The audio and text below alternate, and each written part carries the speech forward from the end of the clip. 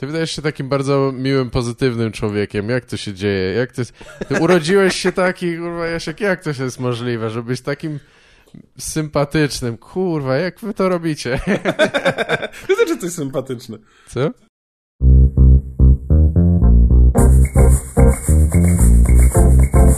Nagrałeś to? Nagrałeś to? Bonjour, tête. Bonjour, ma tête. Miałem przyjemność nagrać rozmowę z Jaśkiem Wasilewskim. Jasiek jest improwizatorem, prowadzi też podcast pod tytułem Nie tylko pytania. Ta i następna rozmowa, która wyjdzie, trochę poleżały w archiwum, ale niezależnie od tego tyle burzliwych rzeczy dzieje się w tym roku, że kontekst bieżących spraw bardzo szybko się zmienia i to trochę czuć chyba, nie? Tak, czasami nawet tydzień bardzo wiele zmienia. Ale z Jaśkiem rozmawiamy sporo o komedii w różnych kontekstach, co ma raczej taką jakość ponadczasową chyba. Nie? Zawsze miałem nadzieję na taką właśnie ponadczasowość tego podcastu. Niektóre rzeczy są trwałe i niezmienne, jak na przykład dojmująca żenada telewizji śniadaniowej. No kiedy widzisz świński ryjek Filipa Heisera opowiadający jakiś antyżart, to wiesz, że to mógłby być 1950 albo 2050. Nie ma znaczenia. Seksizm dobrze się trzyma. A nawet w przyszłości praca takich osobistości jest bezpieczna, bo okazuje się, że jest bardzo trudno napisać sztuczną inteligencję, która byłaby aż tak nieśmieszna. To jest bolesne, nie? To trzeba naprawdę się postarać. No cóż, jesteśmy świadkami dość trudnych czasów, ale sporo się zmienia. Teraz znamy już nawet wyniki wyborów prezydenckich w USA. Muszę przyznać, że jestem trochę rozczarowany. Nie? Namawiałem wielu znajomych Amerykanów, żeby głosowali i naprawdę miałem nadzieję, że wygra Macho Man Randy Savage. Okej, no, co prawda on już nie żyje, ale to nie byłby pierwszy raz, kiedy ludzie głosowali na martwego człowieka, więc... Zresztą no, główni kandydaci obaj są już jedną nóżką 6 stóp pod ziemią. You know what I mean? This is Macho Man Randy Savage. You're already 1 foot in the grave. Oh yeah. Oh yeah. To słuchaj, na początek od razu pytanie bardzo ważne i kontrowersyjne. Co jest najbardziej politycznie wywrotowe? Impro, stand-up czy kabaret? Myślę, że historycznie rzecz biorąc, w Polsce, no to pewnie kabaret. No bo tak. Ja ogólnie mam szacunek do kabaretu. Nawet ostatnio rozmawiałem z Ewą Stasiewicz o tym, że którą poznałem, bardzo fajna dziewczyna, o tym, że kabaret ma fajne bardzo początki. I on kiedyś miał dobre konotacje. Potem w telewizji zdaje się, że w ogóle to była jedna kobieta, która te wszystkie kabaretony i biesiady reżyserowała i te kabarety zaczęły się kojarzyć z coraz gorszymi rzeczami. Kiedyś były spoko, kiedyś były właśnie takie polityczne, przewrotne i tak dalej. Improwizacja na pewno nie jest politycznie niepoprawna, bo to nawet nie wynika z grzeczności i z lamusiarstwa, chociaż być może dzięki temu improwizacja przyciąga grzecznych ludzi i lamusów, tylko po prostu wychodziłyby słabe sceny. To byłoby niefajne, gdyby to było zadziorne. No tak. Rozumiem. Tak, nie chodziło mi nawet może o kontrowersje też takie szczególnie na siłę, tylko ewentualnie właśnie, no tak jak mówisz, w kabarecie trochę tak wątek w ogóle polityczny. Nie wiem, nawet w stand-upie to też stosunkowo, polskim stand-upie stosunkowo rzadko się zdarza, żeby ktoś... Tak, ludzie się boją opowiedzieć. Ostatnio było to Czy boją się tak właśnie podzielić ludzi, czy nie wiadomo, czy po prostu nie mają wystarczająco określonych opinii? Nie wiem, wiesz co, ja ostatnio parę razy gdzieś słyszałem polskich stand-uperów wypowiadających się politycznie i to miało dobre reakcje. Nie było czegoś takiego, że pół sali, pół sali, juhu, i potem się biją, nie? Tak, no prawda, było na open micach, nawet ktoś tam mówił konkretne rzeczy o jakimś polityku, czy coś się zdarzało. Tak, ja nie lubię w improwizacji, jak już improwizuję, to ja nie lubię politycznych rzeczy, bo one po prostu też akurat w improwizacji to będą tanie śmiechy, ktoś gra Andrzeja Dudę, akurat dokładnie to, bo pamiętam, że kiedyś grałem Andrzeja Dudę w improwizacji, no i super śmieszny, nie? Mogę być głupim prezydentem, ale w tym czasie mógł zrobić coś fajniejszego, nie? No tak, jasne. A w stand-up wydaje mi się być super miejscem na takie rzeczy, ale też, nie wiem, no... Zależy dla kogo, tak? I czy chcesz politycznie, w sensie jechać jakąś konkretną partię czy osoby, czy... No ty masz jakiś taki bit o poprawności politycznej, nie? Tak, próbowałem coś z tym robić, Tak, i mi się to podobało bardzo. No jakby, no i to nie jest takie, że teraz możemy cię przypisać, bo Gaweł to głosuje na tutaj imię i nazwisko, nie? Znaczy myślę, że jak ktoś to, wiele osób jak to słyszy, to ma od razu skojarzenie jakieś tam, no że na pewno nie na PiS albo na jakąś tam inną pseudoprawicową, powiedzmy, partię czy coś takiego. To myślę, że, bo ta polityczna poprawność bardzo jest takim hasłem, kluczem, który dzieli ludzi właśnie na zasadzie, że wiesz, ludzie, którzy nie chcą się zmieniać za bardzo może czy coś i traktują to jako takie zło, które... No, taką przesadę ogólnie, nie bardzo często jest coś takiego. No bo wiesz co, no mi się wydaje... Że już nic nie można teraz mówić, a druga część, no która może, wiesz, właściwie tego terminu prawdopodobnie nie używa, tylko mówi bardziej o konkretnych rzeczach, które może chcieliby zmienić. Dokładnie, w sensie to słowo polityczna poprawność jest strasznie brzydkie, w sensie... No jest bardzo naładowane, a w ogóle termin jest jakiś też super stary. W sensie, że komuś każe być poprawnym, nikt nie chce być poprawny, od razu się każdy będzie buntował. I faktycznie zwolennicy politycznej poprawności jej nie używają. Zaraz zrobi mi się fajne przejście do tego, co chciałem powiedzieć na początku mojej wizyty u ciebie, ale kiedyś słuchałem u ciebie, był Zalew i Zalew mówił o tym, że żeby była beka z politycznej poprawności, najpierw musi być polityczna poprawność. No tak, trochę. A u nas nie ma. I to jest to przejście, które chciałem... Może już jest jednak, ale no.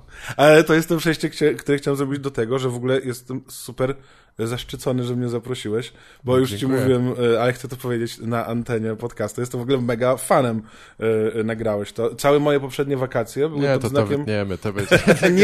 nie wytniemy tego, nie wycinaj tego, ja chcę to powiedzieć, bo autentycznie całe moje poprzednie wakacje były pod znakiem jazdy na rowerze i słuchania kolejnych odcinków nagrałeś to, albo ewentualnie grania w FIFA i słuchania nagrałeś to. No więc bardzo mi miło i w ogóle bardzo dziwnie się czułem, jak do mnie zadzwoniłeś wczoraj, bo czułem, że rozmawiam z podcastem. Strasznie dziwne uczucie. Podcast mi odpowiada. Do ciebie cyfrowy plik nagrany, to myślałeś, że ten jakieś niewypuszczone z archiwów rzeczy. Ale bardzo mi miło. Też ten twój podcast jest trochę gdzieś tam jedną z inspiracji do mojego podcastu, nie? Więc...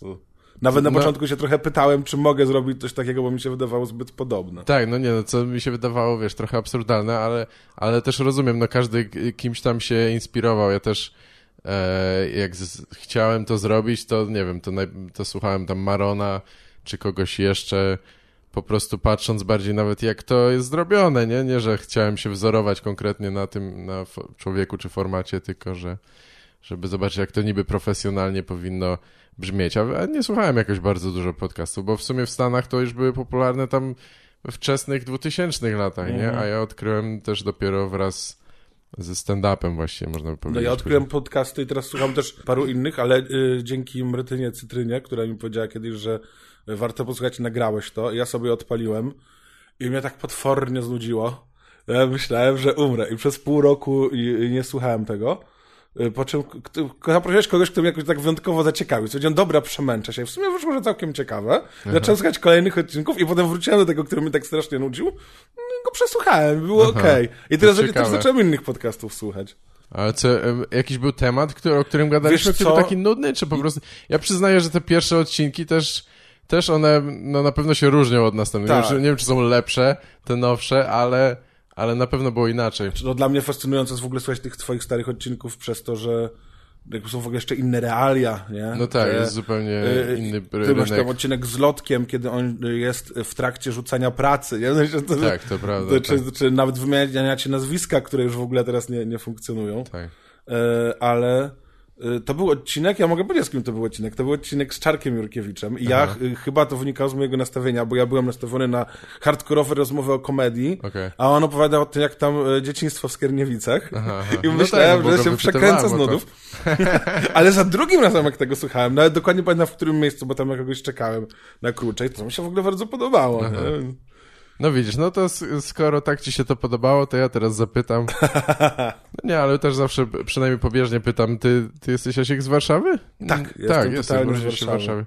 Rodzice też, tak, tutaj się Tak, ja w ogóle mam taki dziwny case, że tak, rodzice są z Warszawy, jestem z Warszawy, moi dziadkowie nie są z Warszawy, ale moi pradziadkowie byli z Warszawy. Aha, tak, do Łodzi się pokolenie wyprowadzili. wyjechało? Aha. Tak. No, moi dziadkowie chyba przyjechali z obu stron, że tak powiem, do Warszawy. Znaczy, wydaje mi się, że może babcia jedna była już tu. Ale niestety właściwie niewiele wiem o jakiejś takiej bardziej szczegółowej historii swojej rodziny. Zastanawiałem się też nad tym ostatnio. Mógłbym tego pewnie szukać. Teraz już w ogóle wszyscy nie żyją, to ciężko z kimś pogadać, ale mam wrażenie, że to też trochę wynikało z tego, że o pewnych rzeczach się za bardzo nie mówiło jakoś, tak, wiesz. Tak. No, wiesz, wojna po wojnie, coś tam były jakieś różne rzeczy, które nie chciało się być może ich opowiadać. Nie wiem, czy wnikałeś w swoją genealogię. Ja miałem o tyle łatwo z wnikaniem. Znaczy, tak, od strony mojego ojca to ja faktycznie nie wiem, bo to byli ludzie, chyba tam się, głupio powiedzieć, ale nie działy jakieś turbo ekscytujące rzeczy w trakcie wojny, chociaż na pewno bardziej ekscytujące niż nasze życia, bo oni głównie byli chłopami, mieszkali na wsi, więc po prostu pewnie było bardzo ciężko bytowo, ale nie było jak mega, tak, powstania warszawskiego nie było na wschodzie Polski we wsi, nie?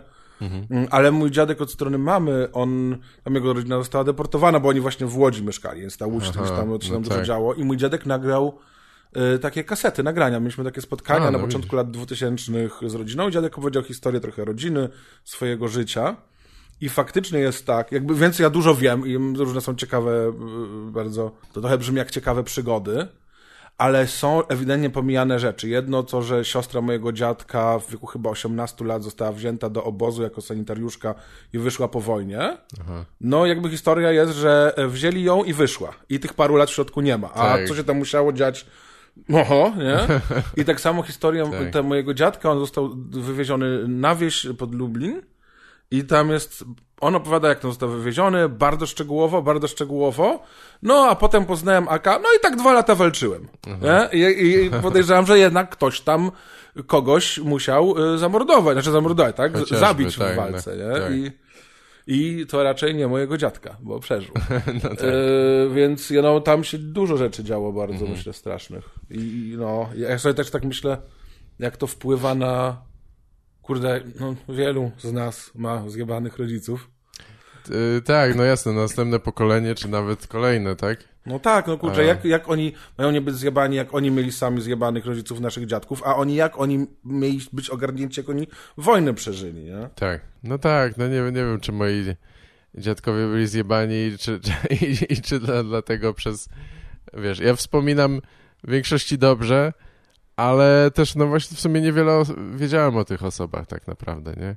O, dziadek to był taki porządny, tam i miał sklep tam z farmą czy coś i mu za komuny go odebrali i zawsze był zły na to i był super porządny i pojawiał się o czasie, ale co on tam robił, jak był młody dokładnie i tego, no nie wiem. Ty jaką masz robotę na co dzień?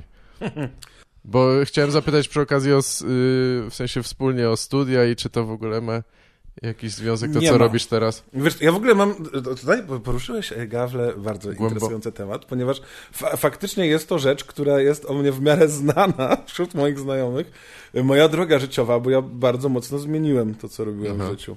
I nawet kiedyś Marta Iwaszkiewicz mnie zaprosiła do radia i była godzina, kiedy rozmawialiśmy o tej mojej zmianie, co było strasznie dziwne, przez godzinę mnie wypytywała. Bo moja zmiana w skrócie polegała na tym, że nigdy nie chciałem iść na prawo, w życiu o tym nie myślałem, no i zgadnij, na co poszedłem. Poszedłem na prawo, mimo że nikt na mnie nie naciskał, w ogóle nie rodzice. Ja nie wiedziałem, dlaczego poszedłem na prawo.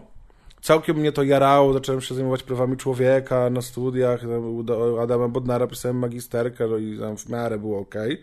Potem pracowałem w Naczelnym Sądzie Administracyjnym jako prawnik, a potem miałem być sędzią i byłem na aplikacji. I jakby napisałem dużo wyroków. Niektórzy poszli do więzienia, niektórzy musieli dużo zapłacić. Pamiętam kiedyś taką sprawę, kiedy mój sędzia, tam złożona sprawa, ale był ktoś, kto przywiózł z Czech do Polski strasznie dużo jakiejś trującej smoły. I on ją chciał wywieźć, a mu urzędy powiedziały, że nie może wywieźć, bo to jest niezgodne z prawem. I sędzia powiedział, ale to jest zgodne z prawem, uchylimy te decyzje urzędów, niech ten człowiek wywiezie gdzieś tę smołę dalej. Tak. No i powiedział, to panie Janie, pan napisze uzasadnienie do wyroku, w którym coś takiego powiemy. Ja zacząłem pisać, i mi wyszło, że jednak nie. I przyszedłem do sędziego i zmieniłem. I potem miałem takie, bo że brałem prysznic i tak sobie myślałem, czy ja dobrze tego sędziego przekonałem, bo teraz ktoś tą smołę będzie musiał składować, codziennie jakieś koszty ponosić, ale też różne tam śmieszne sprawy karne. Ale potem zmieniłem, rzuciłem to totalnie. Na pewno bardzo śmieszne dla skazanych, tak? Nie, ale... Znaczy wiesz co, jeżeli jest typ, który poszedł do więzienia na 3,5 roku, po prostu coś strasznego. Typ, który zabierał na ulicy, rzucił się na kobietę, chciał jej zabrać telefon, ale ona się obroniła, więc nie ukradł jej tego telefonu i uciekając, co zrobił? Zgubił swój telefon. I potem w telefonie go znaleziono i został skazany za usiłowanie, to może jakaś tam kradzież rozbójnicza czy rozbój. Tak.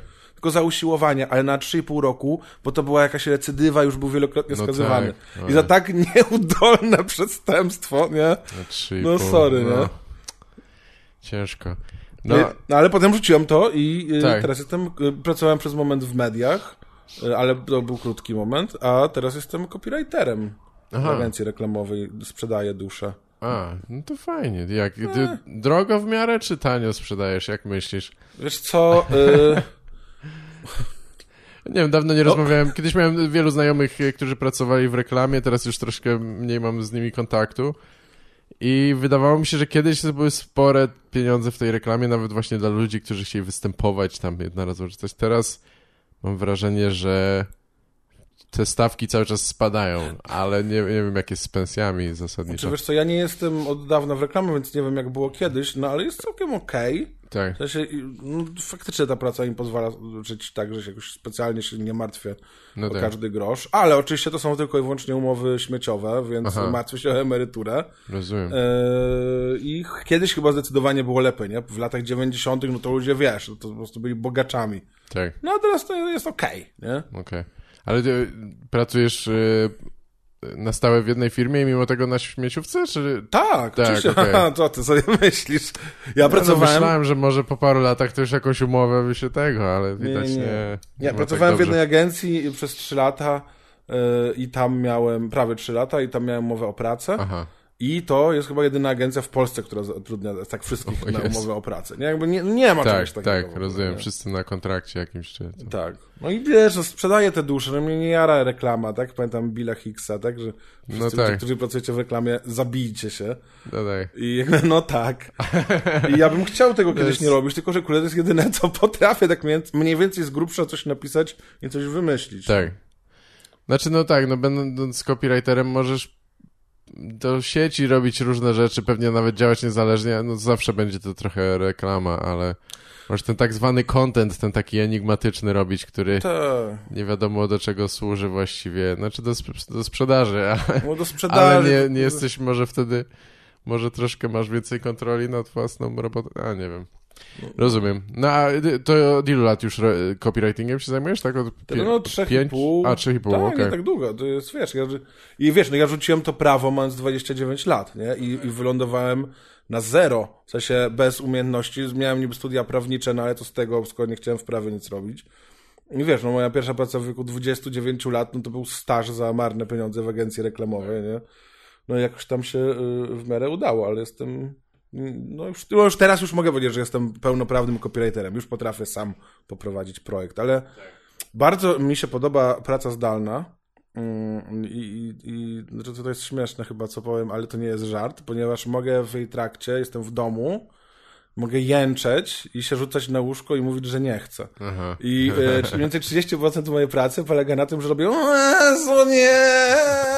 nie chcę, nie, o matko, nie wiem. Jeszcze coś muszę wymyślić, nie wiem, nie mam pomysłu. No i w pracy trochę głupio, więc mi się ta energia tam kisiła, a w domu to wiesz, mogę się w samych gaciach w upał rzucić na łóżko i tarzać. Dosyć dużo rzeczy wymyśliłem tarzając się. To jest jakiś plus. A musisz się ustawiać masz spotkania z klientami czy coś, czy tylko z własnym tam zespołem? Mam też. Jestem bardzo dobry w relacji z klientami, tak. No tak. Potrafię być lizuskiem. Ty wydajesz się takim bardzo miłym, pozytywnym człowiekiem. Jak to się dzieje? Ty urodziłeś się taki, kurwa, Jasiek, jak to jest możliwe, żeby być takim sympatycznym? Kurwa, jak wy to robicie? Ty też jesteś sympatyczny. Co? Ty też jesteś sympatyczny. No może tak, wiesz co, ale ja nie mam chyba jakiejś takiej... nie staram się być miły dla ludzi ogólnie, szczególnie jakoś poznaję czy coś, ale mi się wydaje jakiegoś takiego ciepła czy entuzjazmu, który Szczególnie może tego drugiego. No ty jesteś bardziej taki spokojny, ja mam dużo... Wiesz co, ostatnio rozmawiałem z Szymonem Jaworskim i on powiedział, że lubi moją postać stand-upową, bo jest tak... I tak szukał słowa, że jest taka dobra, miła, sympatyczna. Tak. Niekoniecznie publicznie zawsze to kupuje, ale Szymonowi to ewidentnie odpowiada. Powiedział, że może chodzi o to, że wholesome. I rzeczywiście chyba tak jest, nie? Coś nie przeklinał w moim materiale. Może też niekoniecznie śmieszę, ale jakby... I wiesz co, to, że jestem taki wesoły i optymistyczny, bo jestem, w sensie, ja się cały czas uśmiecham właściwie, to wydaje mi się, że ma dwa powody. Jeden to ciężkie dzieciństwo i mechanizmy obronne. Tak, i to, tak co myślisz? pewnie 90% komików było klaunami w rodzinie i tak, więc ja się po prostu nauczyłem świetnie negować wszystkie niemiłe rzeczy, być zawsze optymistyczny, zawsze, wiesz, i ja w moim życiu były momenty, kiedy miałem bardzo ciężką depresję i moja dziewczyna tego nie widziała, moi najbliżsi przyjaciele tego nie widzieli. Jak powiedziałem mojej grupie przyjaciół Hulaj, jak był teatr improwizacji Hulaj, powiedziałem im, że mam depresję, to oni mnie wyśmiali, bo oni autentycznie, mi się zrobiło przykro, ale pomyślałem już tak po godzinach, tak, mi przykro, ale są okropni, że ale oni autentycznie nie mają powodu, żeby uważać, że ja nie żartuję. Tak, nie widzą tego w ogóle. Ale też mi się wydaje, że jest drugi powód tego, że jestem jakiś taki bardziej wholesome'owy w moim byciu, to, że no jestem tak przeterapeutyzowany na prawo i lewo. Tak. Że mi się trochę nie chce. Wiesz, jak czasem patrzę w tych naszych jakichś tam kanciapach komediowych przed występami, w tych green roomach, tam ludzie się popisują, że tak tylko, wiesz, tylko się rozmawiają stand-uperzy, tylko bitami się wymieniają i... Aha, no tak. No mi się nie chce, w sensie mam takie, no dobra, ale no fajnie sobie pożartać, też mogę, nie? Tak. Ale czasem po prostu ochotę pogadać z kimś, wiesz, no, o czymś takim normalnym i tak, i ja nie wiem, ja nie jestem osobą, która zażywa dużo narkotyków albo dużo alkoholu pije, nie? Tak. Tak, no to tak, rozmawialiśmy z Agnieszką Matan troszkę o tym, ja rozumiem zupełnie obie postawy, się chyba przyzwyczaiłem do tej pierwszej już może, ale... ale ja też nie czuję się tak jak Agnieszka. Tak, ona ale jak ktoś podejście. musi być ciągle w centrum uwagi, to jest no to też szybko się robi. Może to jest, może nawet ktoś jest śmieszny, ale po pewnym czasie to już masz takie, dobra, weź tam wyluzuj, no tak, nie? Jakby naprawdę nie musisz cały czas robić wrażenia na wszystkich. Nie? No, tak. Ale to jest takie ogólne, to nawet nie mam jakichś konkretnych osób na myśli, to chyba wszystko zależy od kontekstu. Ja pamiętam takie moje odkrycie, jak jeszcze byłem fanem, wtedy nawet jeszcze za bardzo stand-upu nie było, więc mogę być fanem tylko improwizacji, klęcyka i jakoś mniej więcej zaczynałem tych ludzi poznawać i gdzieś ich, wiesz, spotkałem w planie B czy coś i oni podeszli i zasadniczo przez pół godziny odgrywali śmieszne scenki przede mną. Ja na początku byłem zafascynowany, o Boże, jacy śmieszni ludzie, potem takie, dobra, już, to się koniec, jakby pogadajmy o czymkolwiek, tak. Nie? Zwłaszcza, że przecież komicy są zajebiście ciekawymi ludźmi, no.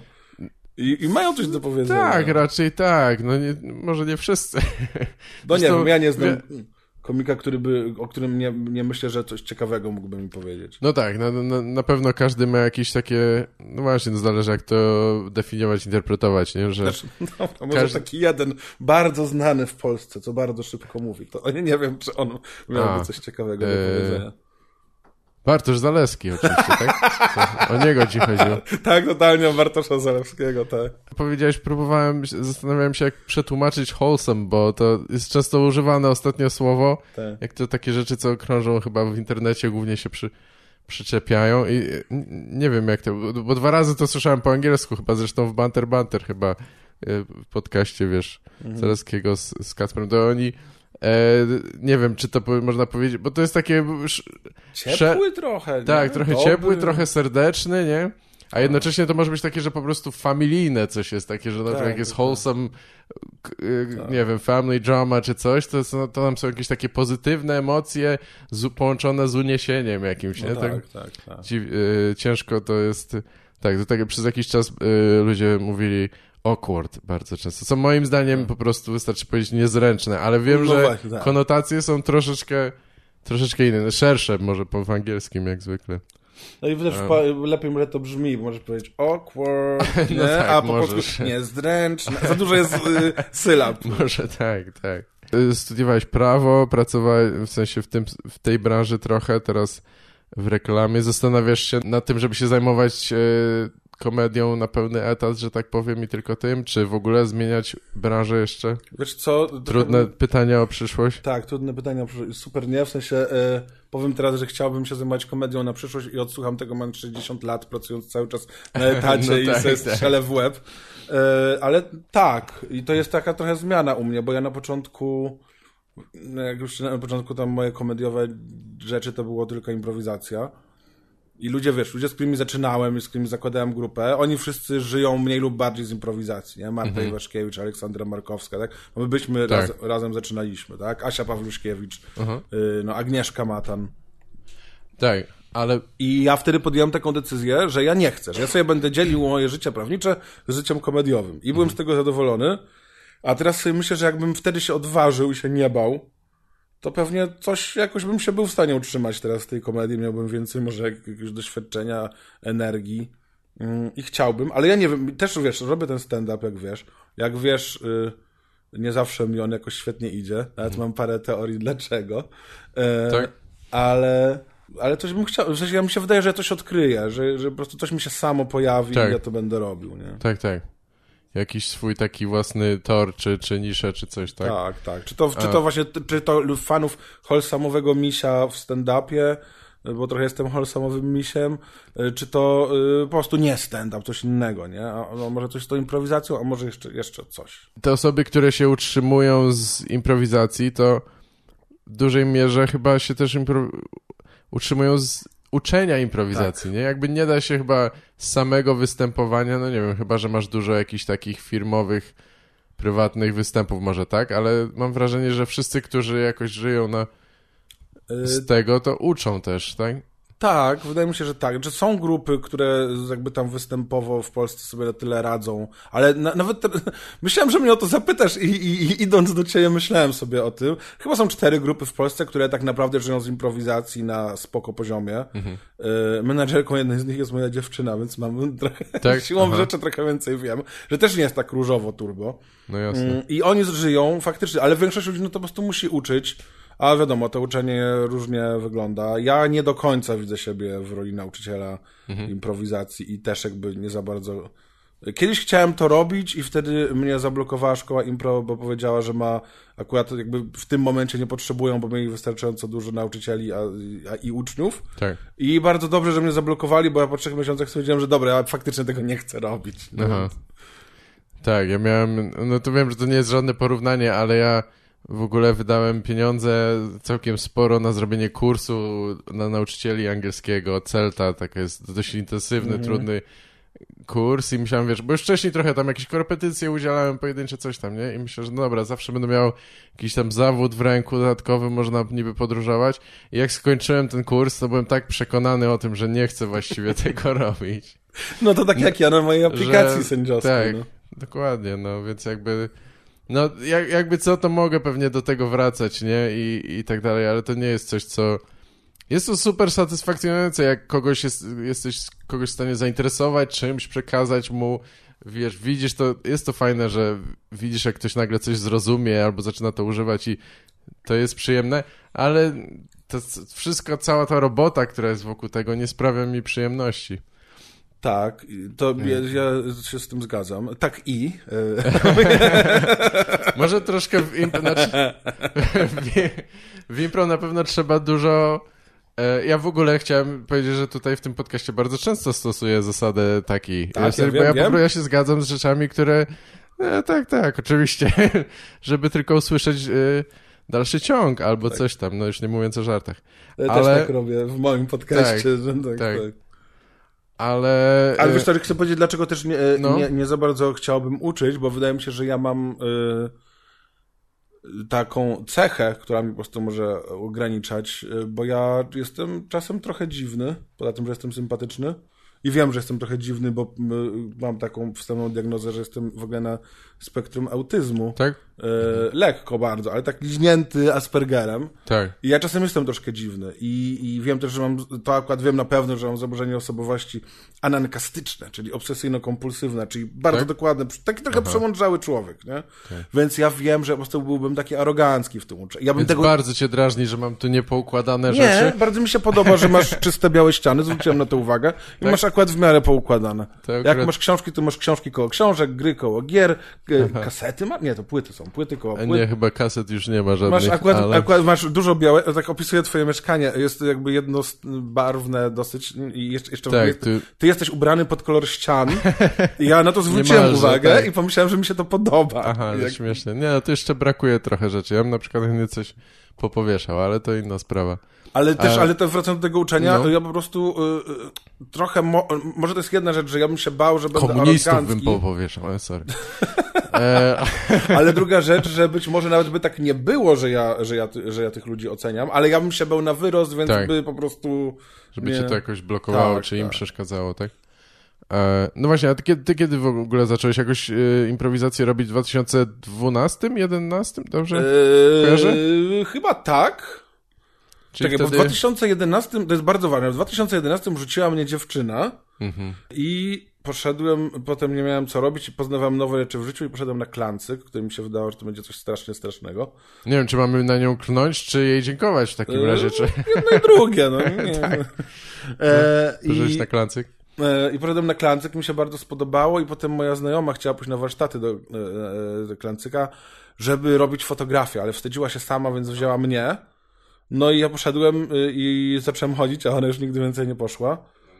I był taki gest, że po prostu wszedłem na tych warsztatach, coś tam zrobiłem, ludzie się zaczęli śmiać. Było takie nie, no jakby już poczułem tutaj pierwszy strzał heroiny, nie?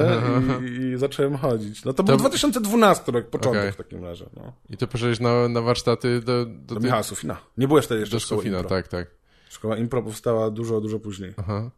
Ale to był pierwszy moment, kiedy tak ludzi rozśmieszałeś i no nie, mówiłeś, że w dzieciństwie już jakby, tak? Ale że pierwszy raz, że obcych ludzi?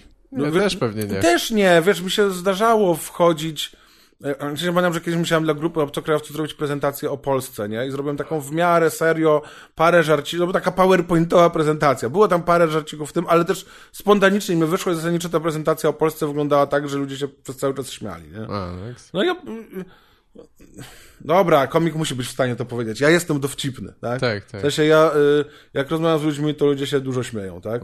Albo nawet jak się nie śmieją, to ja uważam, że powinni. To komik też, to też cecha komika. Tak. Mój w ogóle background, bo ty często pytasz, jak poznałeś stand-up, co tam było twoje pierwsze. Ja akurat pamiętam, co było moim pierwszym stand-upem, ale takim moim pierwszym zetknięciem z komedią było to, że ja miałem alergie pokarmowe. I chodziłem do przedszkola tylko na pierwszą połowę dnia. I wychodziłem koło 12 i moja mama robiła obiad. I to było tak, i koło chyba 13:10, kiedy ja chodziłem do przedszkola, w Trójce radiowej zaczynała się audycja powtórka z rozrywki, którą prowadził Artur Andrus. I ja, jakby to była moja rzecz. Ja sobie leżałem w kuchni na taboreciku i słuchałem tego. W ogóle nie wiedziałem, dlaczego to jest śmieszne, ale było dla mnie super fajne, że ktoś robi śmieszne rzeczy. I moje źródła... O kurczę, nie, w sumie Artur Andrus jest taki wholesome trochę. Może to jest chyba jakiś wpływ jest na mnie, nie? Przynajmniej na scenie, nie wiem, jak jest prywatnie. A on tam robił takie monologi, czy to były też takie skecze radiowe? On prowadził audycję, w której puszczał piosenki, skecze stare. No jakby on to też na śmieszny prowadził, ale też nie jakoś tak bardzo i po prostu puszczał dużo starych rzeczy, wiesz, no wtedy jeszcze były czasy, kiedy kabarety były spoko, nie? Kiedy był kabaret potem. No tak, nie wiem, może teraz jak mu zobaczył... Ja pamiętam tą muzyczkę w sumie, nawet teraz mi się przypomina, ale... z rozrywki podwórka. Słuchałem jej biura, słuchałem podwórka, tak. A czas sobie płynie banalny tik-tak. I to też jest troszkę inne flow komediowe niż stand-upowe, nie? A czas sobie płynie banalny tik-tak, nie? No tak. To jest troszkę bardziej takie wychillowane. Nie ma czasu, kurwa, co 15 sekund musi być żart. Tak. Wiesz, i ja sobie tego słuchałem i ja to po prostu bardzo lubiłem. I też długo oglądałem kabaretony, aż nie osiągnąłem takiego wieku, kiedy skumałem, że to chyba jednak nie jest śmieszne. I że ja już... To nie jest tak, że ja dorosnę i zauważę, dlaczego to jest śmieszne. Tak. I ja jakby zawsze bardzo mocno Ja też jakieś stand-upowe rzeczy, bo ty często swoich gości pytasz o stand-up, jak oni poznali. Ja nie pamiętam, jak poznałem stand-up, w sensie ja zawsze wiedziałem, co to jest, nie? I pamiętam, że pierwszym takim programem... Jak to zawsze? Aha, ty jesteś... Który rocznik mniej więcej? 88, nie? Aha. W sensie nie było takiego momentu, że się dowiedziałem, że jest coś takiego jak stand-up, że ludzie stoją z mikrofonem i żartują. To jakby zawsze dla mnie było oczywiste, jakby wiem, że w Stanach jest coś takiego. Tak. Nie? Pierwszy program, który obejrzałem, to był Jerry Seinfeld i rozwalił mi mózg. Pierwszy stand-upowy występ, Taki tak? pierwszy cały, taki godzinny... Rozumiem. Nie, chyba jeszcze pierwszy to w ogóle był Carlos Mencia, no bo to wiadomo, to było jasne. kiedyś super znane. Muszę kiedyś obejrzeć tego Carlosa Mencia i zobaczyć, czy on nadal jest ciekawy śmieszny. kontrast. No ja nie wiem, chyba już teraz bym nie dał rady. Ja przypuszczam, że też kiedyś się śmiałem z niektórych jego bitów. On jest taki bardzo energiczny i różne te ma takie cechy, które sprzedają świetnie te tam cudze żarty, czy nie cudze, już nie wiem. Chyba cudze. Różnie.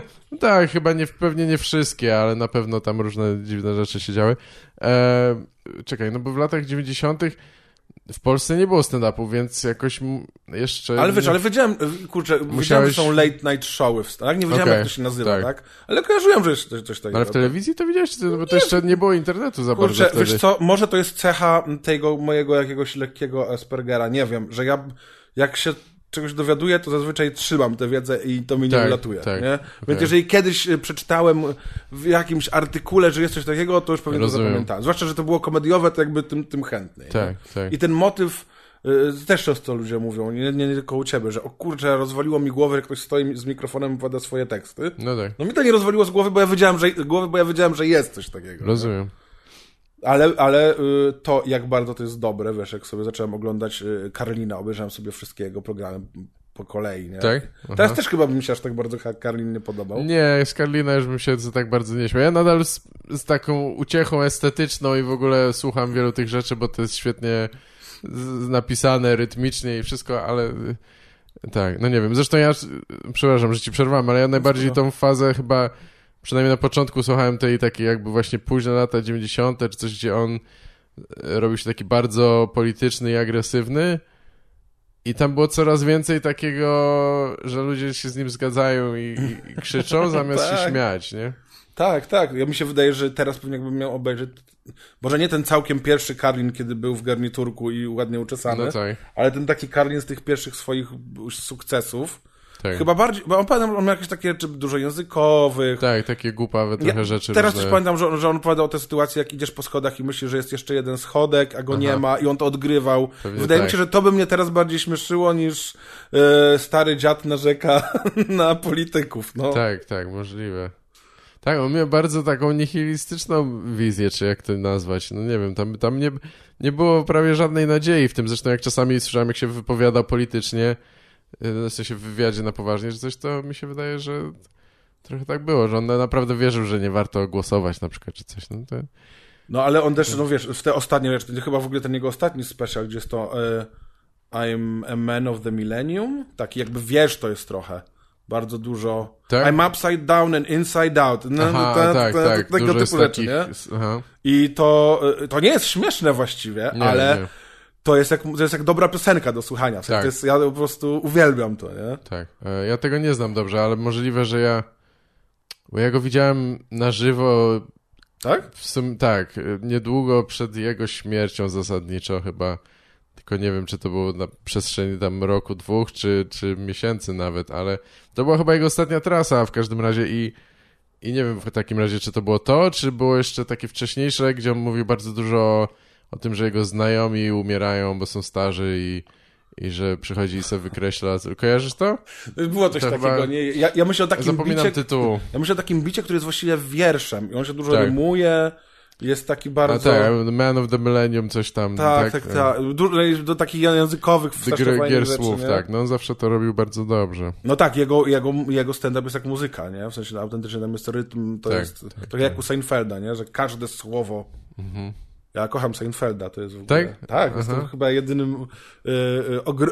są fani na pewno w Polsce Seinfelda, jestem jedynym psychofanem Seinfelda. Tak? Nie spotkałem nikogo, kto by tak uwielbiał Seinfelda jak ja. Ale to ciężko być w ogóle fanem Seinfelda, bo przecież on nic prawie nie wydaje, nie? Ile on ma tych nagrań? On ma 3 specjale. Jeszcze jest 4, możesz znaleźć na YouTubie 4 jego specjale. Taki jeden stary jeszcze sprzed Jak ma jeszcze to plerezę kręconą z tyłu, tak? Tak. To jeszcze chyba to jest sprzed serialu, sprzed tego sitcomu. Okay. I to jest w ogóle niesamowite, bo jest bardzo dobry jego stand-up, przerywany takimi jakby sketchami, które on też napisał, które są dramatycznie złe, takie bolesne, ale jego stand-up to jest jego stand-up, jest bardzo fajny, nie? Jest ten jego, to co wydał po Seinfeldzie, to I'm telling you for the last time. Tak. I to, ja tego słucham po prostu jak muzyki. Ja to mówię, tak, po prostu jakby mnie ktoś za łóżkiem drapał. I nawet się nie śmieję specjalnie, tylko po prostu... No tak, już w pewnym momencie to rozumiem. Mi się wydaje, że Seinfeld chyba sam jest trochę na spektrum. Znowu o tym spektrum autyzmu mówię. A mi się wydaje, że on jest przez to, że on tak zauważa te drobne rzeczy, one go tak bardzo denerwują, jest takim perfekcjonistą i mi jest po prostu bardzo przyjemnie słuchać, jak tam wszystko jest co do przecineczka napisane. Tak. To jest bardziej dla mnie przyjemne niż śmieszne. Rozumiem. I jeszcze ma taki jeden, gdzie opowiada o tym, jak to był młody. To wyszło ze 2 lata temu chyba na Netflixie, że obecny, dzisiejszy Seinfeld opowiada o tym, jak był młody i dzisiejszy Seinfeld opowiada swoje bity z młodości. No tak, I to jest całkiem ciekawe. I teraz niedawno wyszedł jego special. Tak, to ten ostatni oglądałem. Nie był dla mnie jakiś niesamowicie super. Już taki, kurde, stary, przestań drzeć te japę. W sensie, nie wierzę ci, że cię wkurzają tak te rzeczy. Tak. No nie, no to widać, że to już jest... Znaczy widać. Może zawsze było widać, ale jakoś chyba jednak z wiekiem może... Mi się wydaje, że on jest teraz trochę bardziej przerysowany niż był, albo może to jest moje... Może mniej mi pasuje ta persona do tego siwiejącego człowieka, który miliardera. Tak, i że jest miliarderem i że on ma spoko życie i że... Bo on nie opowiada tak, bo czasem są zarzuty, że on opowiada o tym, jak to jest okropnie jeździć Uberem, on tego nie przeżywa. I nie ma w tym jego stand-upie nowym takich rzeczy, że on ściemnia, że je zna. On opowiada takie, co jakby i on zna, i normalny człowiek. Tak. Ale czy on to tak przeżywa? No kurde, no nie, no wiesz, i plus no on poza naprawdę... tym, jak mówisz, to 60 raz, czy pewnie... 60, wiesz. 60 to tak, w ja słyszałem tylko w pewnie. wywiadzie, on zanim przyszedł po raz pierwszy powiedzieć 5 minut u Carsona czy u kogoś, chodził na open mic'i w Nowym Jorku, a tam to możesz pójść na kilka open mic'ów dziennie. No tak. Powiedział te swoje 5 minut, dokładnie te 5 minut powiedział na open mic'ach 300 razy. Zanim powiedział raz. W telewizji, nie? To jest takim perfekcjonistą i to też trochę widać w tym jakby to już jest zbyt idealne. Tak. To już jest zbyt idealne. Ja lubię, jak są idealne rzeczy, ale to już jest no sorry, no weź się pomyl czasem. No. Tak. No właśnie, no nie wiem, co jest lepsze. Wiem, co może bardziej mi odpowiada, ale jest tak, że no on mówi, wiesz, tu niemalże się nie zająknie, wszystko jest słowo w słowo zaplanowane. Z kolei inni mówią w taki bardziej wyluzowany sposób, że tam czasami się potkną i mówią ale potem może być tak, że oni tak samo powtarzają, to tylko markują po prostu bycie, więc jakby wiesz, to jakby to jest dziwne to jest. Wiesz, jak oglądasz... Oskarżanie go o jakiś tak... Ja sobie ostatnio zacząłem oglądać Louisa C.K.'a, tak żeby trochę podpatrzeć, co on robi. No tak. I on... dużo wali konia na scenie. No to bardzo, jest przerażające, jak dużo. W jednym z pierwszych programów, takich najstarszych rzeczy na Netflixie jest coś takiego, że taki akt, że on chyba przez minutę odgrywa masturbację, tak powoli, jest taki, Boże, nie. Ale on, to co on robi, to moim zdaniem... To jest śmieszne, bo ja próbuję sobie przypomnieć i nie pamiętam, przychodzi mi coś do głowy, a to pewnie nie jest to. Bo to jest on miał tego tak dużo. Co najmniej z 5 możliwości. To jest niesamowite, jak on tego dużo miał. Jest nawet, jak możesz znaleźć taki jego dosyć długi występ z tych lat młodości i tam też jest walenie konia, nie? I to jest, kurde... Ale on dużo ma takich właśnie spontanicznych reakcji, że coś mówi i sam się z tego śmieje. Tak. Moim zdaniem to jest wszystko napisane. Nie, no na bank. Takie, że tam wtrąca... Tak, bo on ma nawet takie rzeczy, że on się potyka, jakby robi jakiś błąd i go nazywa i z tego przechodzi do kolejnego bitu. No to jest zbyt perfekcyjne, żeby... No jasne, tak. Czy właśnie, że mówi coś bardzo hardkorowego, z czego ludzie mogliby się nie zaśmiać, bo jest zbyt mocne i on się sam z tego śmieje, bo niby nie wytrzymał, jakie to śmieszne, nie? Ale to ewidentnie jest po to, żeby pokazać ludziom, że można się śmiać. Chyba tak. No nie wiem, na pewno... ciężko mi oceniać, jasne. Ale prawdopodobnie tak, po dłuższym czasie to ile można. Pierwszym komikiem, który oglądałeś, był Jerry Seinfeld? Nie, w sensie stand-upowym amerykańskim? To, wiesz co, coś musiałem dobrze. wcześniej widzieć, oglądałem jakieś takie krótkie klipy na YouTubie chyba z tym Mencją, No tak. ale taka pierwsza rzecz, którą sobie ściągnąłem przez torrenty, cały wielki, po prostu chyba wpisałem w torrenty stand-up, nie? Tak, jasne. I ściągnąłem sobie nielegalnie Seinfelda, nie? I sobie tego słuchałem i było ten, no kurde, fajne. Ale on zauważał, wow, niesamowite.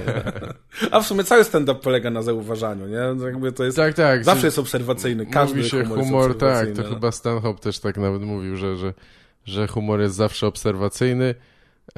No to można by trochę z tym dyskutować, no bo czasami to są dużo bardziej jakieś wewnętrzne takie refleksje, czy coś, wiesz, no. A refleksja to ale- jest obserwacja też, nie? No jasne, masz rację. Znaczy, dla mnie refleksja to jest trochę coś więcej, bo może dlatego właśnie w ten sposób się ludzie nabijają i definiują w taki płytki sposób obserwacyjny humor, że na zasadzie, że po prostu zauważasz coś i często ludzie mają takie żarty, żeby kojarzycie jak jest No to? tak. I ludzie już właściwie się trochę śmieją I z tego, że ktoś zostało zauważone, albo że współodczuwają Tak, i tak dalej, nie? Chociaż czasem to jest fajne, A jak ktoś naprawdę refleksja coś dla mnie jest, jak zauważy. ktoś zanalizuje w sposób, no właśnie, taki może niespodziewany, albo przynajmniej ubierze to w słowa, których się nie spodziewałeś. Tak, albo coś zrobi. No, przypomina mi się Seinfeld, tak, który mówi o tym, że policjanci jak patrolują ulicę, to tak naprawdę przez większość czasu nic nie robią. No to jest taka obserwacja. No to dosyć, uśmiechasz się teraz. Nie, to Tak, jest całkiem tak. zabawne w sumie. No jest. Ale on do tego dodaje coś Ja lubię żarty o policji wszystkie, więc... ale on dodaje do tego coś kreatywnego, bo mówi, że skoro już i tak chodzą, nic nie robią, to mogliby mieć przynajmniej miotły i zamiatać. Aha, no nie? tak, No, tak. to jest zabawne, jasne, tak? jasne. Dla mnie to jest bardzo fajny w konstrukcja żartu. Bardzo No tak, proste. tak. Czyli lubisz też Seinfelda sitcom? Uwielbiam. Aha. Uwielbiam. Bardziej Seinfeld, czy bardziej Curb Your Enthusiasm? To ciężko w sumie porównać. Wiesz co? różne. Curb Your Enthusiasm to jest, jakby to są kolejne sezony Seinfelda. No. Tak? W sensie Okej. to jest to samo. Jakby No bardzo zasadniczo podobny humor. tak. Inaczej nakręcony, tak, bo jedną kamerą, a nie trzema, jakby z jednym bohaterem, ale to jest to samo. I końcówka, ostatni sezon Curb jest jedną kamerą? No w sensie nie ma tego ustawienia sitcomowego. A, rozumiem, tak? takiego typowego, tak. No. Ale ostatni sezon Curb jakiś taki słaby był. Taki już trochę właśnie taki dziadek. Taki, że ci młodzi ludzie to w telefony zagapieni. No tak. Ale no jakby to jest to samo dla mnie. To jest, To który to już jest sezon teraz? Ja 8, 9? Jakoś? Ojej. Nie pamiętam ile obejrzałem. No, na pewno nie dotarłem nawet do połowy chyba. No ja jak zaczynam, to kończę. Ale może jeszcze wrócę. Bo to nie jest tak, że mi się to nie podobało, ale tak.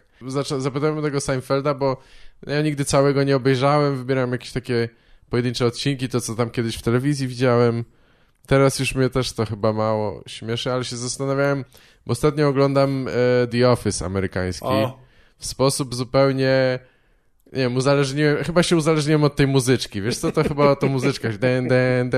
Ona jest taka hipnotyzująca, taki brainworm, kurwa, że tam, Niesamowite jest, tak. ja tylko to puszczam dalej, dobra, skip i jedziemy, bo jestem kończę czwarty sezon i już w trzecim miałem coś takiego, że nie, to chyba już za długo czekam między zabawnymi rzeczami, w sensie rzeczy, nie wiem, może to jest kwestia tego, że nie można za wiele naraz oglądać, ale byłem ciekaw, jaka jest twoja opinia na temat tego serialu moja opinia... i w ogóle środowisko impro chciałem przy okazji zapytać. Środowisko impro, bo kiedyś będzie wymienił środowiska impro, że środowisko impro kocha The Office. Co wiem z tego, jak mówimy o The Office, ale też to jest bardzo improwizacyjnie zrobione i tam jest dużo improwizacyjnych momentów i to jest napisane według zasad improwizacji. Aha, no właśnie. Bardzo mocno. Plus mi się wydawało, że to jest wszystko napisane. Jest to wszystko napisane, ale jest napisane według zasad improwizacji. Rozumiem, w sensie, ucząc się improwizacji, bardzo mocno uczysz się też pisania sketchy i tak dalej. Bo takie czysto improwizowane rzeczy to chyba tam... Były tam. Ale to chyba Michael Scott tylko dostaje takie sceny, nie? Czy, no nie wiem, no na pewno są jakieś pojedyncze w tych Talking Heads, Tak. No ale wiesz co, też w tym moim podcaście Nie tylko pytania. Zapraszam, dostępne Tak, na Spotify. nie wspomniałem jeszcze nawet, ale... Nie, no żartuję. W tym moim wspomnianym podcaście pytam zawsze na koniec moich gości, co komediowego polecają i prawie wszyscy polecają The Office. Tak? I teraz moja opinia, która jest niezmiernie istotna dla losów świata, jest taka, że ja aktualnie kończę 5. sezon, więc jestem w tym samym momencie co ty mniej więcej. Tak. Ja obejrzałem w ogóle The Office po raz pierwszy 10 lat temu i od tej pory nie oglądałem. I dobrze wspominałem, zastanawiałem się, co się stanie, jak teraz zacznę oglądać. No, jest to genialnie śmieszne. No, jest to naprawdę niesamowite, ale faktycznie z czasem, i pamiętam już taką moją odczucie, jak to oglądałem te 10 lat temu, to się coraz mniej staje serialem komediowym, a coraz bardziej telenowelą. Tak. Że coraz bardziej śledzimy losy bohaterów, a nie śmiejemy się z sytuacji. No jasne. Jak oglądasz pierwszy sezon, jak on jest jeszcze mocno według tego wzorca brytyjskiego i Mark Scott jest skurwysynem, jest niefajny, ale po prostu jest beka cały czas. I to beka naprawdę taka, że ja tam siedzę z otwartymi oczami, rozdziawioną gębą. A potem jest tak, no jednak Michael Scott to jednak fajny, a Dwight to się jednak w sumie przyjaźni z Jimem i wszystko tak już się robi takie milutkie, ale to jest chyba w ogóle taki znak rozpoznawczy komedii tego Michaela Schura i tego Grega Danielsa, tak? Tych ludzi, co robili, bo... Nie wiem, co oni robili jeszcze. Oni robili potem, i teraz by się wypowiem kontrowersyjnie, robili Parks and Rec. Aha, no tak. Które miało być na początku spin-offem The Office w ogóle. No tak, to słyszałem. A potem po prostu powstało i tego to, znaczy, fajne, obejrzałem se to, spoko, ale tam właśnie jak były te wszystkie takie miłe momenty, to ja takie, nie, Jesus, no nie, no już, Boże, jak to śmieszne, tak? Znaczy, jakbym chciał oglądać, że się ludzie przytulają, to bym sobie obejrzał Muminki. No. Tak, ja tego też obejrzałem chyba za 2 sezony. To się bardzo zmienia, w ogóle pierwszy sezon jest ewidentnie słabszy i oni bardzo mocno przemyśleli ten serial w pierwszym sezonie. To widać. I tam postać tej Leslie Knope się bardzo zmienia, ale jest dużo gorszy moim zdaniem ten serial, bo moim zdaniem w ogóle po prostu to, że ten serial The Office działa przez tyle sezonów, bo jednak działa, to jest kwestia postaci Michaela Scotta.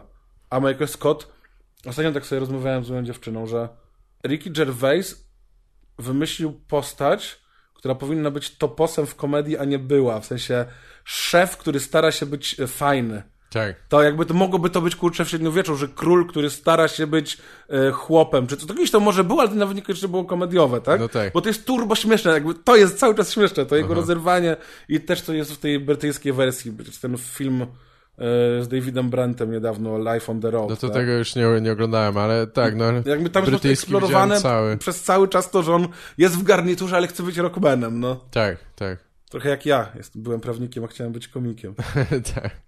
Tak, no on się ciągle czuje niedoceniony i w dodatku no nie ma zupełnie takiej jakiejś samoświadomości, self-awareness czy coś, że nie rozumie jak jest postrzegany, czy coś, co jest... Tak. Masz rację, trochę zapomniałem o tym, że w pierwszym sezonie on jest jeszcze bardziej jak w tym brytyjskim bardzo negatywny, nie? I później on dalej robi te okropne rzeczy, ale są takie różne sceny i wątki też, które sprawiają, że go zaczynasz lubić bardziej, czy coś takiego. No tak, no ja teraz pod koniec tego sezonu już Dwighta lubisz, nie? Tak. To wcześniej nie było, po prostu był, tak wiercę, był okropnym... W ogóle muszę to nazwać też przy włączonym mikrofonie, że czuję się jako dentysty tu u ciebie, bo ja mam złamaną rękę teraz, więc siedzę tutaj w tym blaku. Tak. Ja mam przed sobą mikrofon na statywie i jestem na fotelu. Mam tylko wrażenie, że zaraz Gaweł podejdzie. Tak, i mi to w zębach zaczniesz grzebać. Ale co ma rękę? W sensie chodzisz do dentysty tylko jak masz złamaną rękę? No nie, wiesz, to jakieś takie medyczne, nie? Że siedzę w jakimś takim... Będziemy cię badać. Tak. W sumie trochę tak jest. No właśnie, to można pewnie długo o tym gadać. Wiesz co, ja chyba mam taki problem z wieloma serialami, komediowymi to też i o tym za moment, ale wiele rzeczy nie powinno trwać dłużej niż 4-5 sezonów. Totalnie. To naprawdę jest wyjątek. Wszystkie moje ulubione seriale kończyły się gdzieś tak na 5-6 sezonie. I to zwykle tam dużo się działo rzeczy po drodze, że one się jakoś zmieniałyby. Wiesz, w The Wire jest... Każdy sezon jest o czym innym. W Rodzinie Soprano też tych postaci jest tam tyle i tak jakaś na przykład zmiana bohaterów jest na tyle głęboka czasami, że to jakiś ma sens. No ale no dobra, do sitcomu porównać. Natomiast z sitcomem jest ten problem, nawet jeśli nie nazywać The Office typowym, bo typowy to taki byłby bardziej z lat 90., gdzie są te dograne śmiechy, czy tam przed publicznością. W pewnym momencie to jest tak odczepione od rzeczywistości, że chyba po prostu mnie to przestaje między innymi dlatego bawić. Tak, to się już też robi może trochę przewidywalne, jakby kiedyś... No tak, no ale wiesz, fajna jest komedia, właśnie wspomniałem o tych dramatycznych serialach trochę nie bez powodu, to może nie są najlepsze przykłady, ale są bardzo śmieszne momenty w Rodzinie Soprano, w Breaking Bad są bardzo śmieszne rzeczy, w The Wire też się zdarzają i one wszystkie wynikają jakiś taki naturalny, wiesz, no z takich może trochę improzasad nawet jakby z postaci, z biegu akcji i wychodzą dość... A w sitcomach jest to takie wymuszone i w tym Office też tak jest. Te postacie, wiesz, no one już nie mają żadnej jakiejś w pewnym momencie takiej głębi większej i kurwa nic tam nie robią w tym biurze nigdy, nikt nie pracuje, wiesz, jakby to nikt nic nie robi. Ja na przykład dlatego lubię Seinfelda, że tam jakby było z góry, oni mieli ten zakaz rozwoju postaci się nigdy nie uczyły i nigdy nie zmieniały, jakby oni wiedzieli, tak, że oni będą po prostu skurwysynami cały czas i będą mieli kolejne przygody, aż po prostu nie znudzi im się robienie serialu. Tak. W The Office właśnie to jest coraz bardziej odjechane. I też jest taka sytuacja właśnie o tej przewidywalności, która też jest przyjemna, bo humor często jest też, to jest czasem śmieszne, kiedy się wyda... w humorze czasem śmieszy, jeżeli się wydarzy coś, czego się nie spodziewałeś, a czasem jeżeli się wydarzy to, czego się spodziewałeś. No tak, czekasz na przykład czy Dwight coś odjebie, tylko co zrobi dokładnie. Tak, nie? dokładnie. I czasami mnie to zaskakuje rzeczywiście. I właśnie, że masz jakąkolwiek sytuację i wiesz, jak na nią... Dajmy na to, wyobraźmy sobie, zróbmy to ćwiczenie komediowe. Do biura w The Office wlatuje pszczoła. Jak na to reagują ludzie, nie? Tak. Michael Scott, co? Zaczął opowiadać jakieś cudze bity o zwierzętach, o niedźwiedziu, nie? Dwight by wyciągnął jakąś maczetę i zaczął czytować przepisy. Angela by wyciągnęła kota z szuflady i zaczęła go przytulać. Jim by robił ironiczne miny, bo wiedział, że ona w sumie i tak nikogo... Jakby, że... I to już jest śmieszne, tak? Że Kelly by mówiła, że a kiedyś tam Kardashian pszczoła ugryzła i co? Nie? No jasne, tak. Tak, wszyscy mają te swoje... No i to bardzo dużo można napisać przez to, stworzyć nowych scenariuszy przez to, że te postacie zostały jakoś tak określone, ale no 9 sezonów tego naprawdę, no nie wiem. No i tak jak mówisz, że jakby mi się wydaje, że bardzo trzyma to przy życiu to, że tam jest ten Jim i ta Pam i ten wątek taki romantyczno-dramatyczny, który zasadniczo istnieje zupełnie, on mógłby być zupełnie niezależny od reszty, w sensie mógłby samodzielnie istnieć. No mnie to tak i mnie to nie interesuje. W ogóle Pam jest zjebana, zacznijmy od tego, że ona jest zjebana, w sensie jakby po prostu sposób, w jaki się... Ale to tak zawsze jest, jak... Wiesz, no już nie mówiąc o komediach romantycznych, coś, nie? Ale jak zaczynasz analizować zachowania tych ludzi w rzeczywistym świecie, to jak ona się zachowała w tej sytuacji jest kurwa chujowe. Ja bym nie był z taką babą, nie? Jakby w sensie a ty tam wspaniały romans. No tak, i ten Jim, co cały czas siedzi w tym biurze i marudzi, że w nim siedzi. No stary, tak, ewidentnie on ma większe talenty, ewidentnie mógłby coś zrobić, nie? I też ewidentnie ma samoocenę i pewność siebie taką, która by mu pozwoliła wyjść z tego biura. To jest dla mnie też takie niewiarygodne, nie?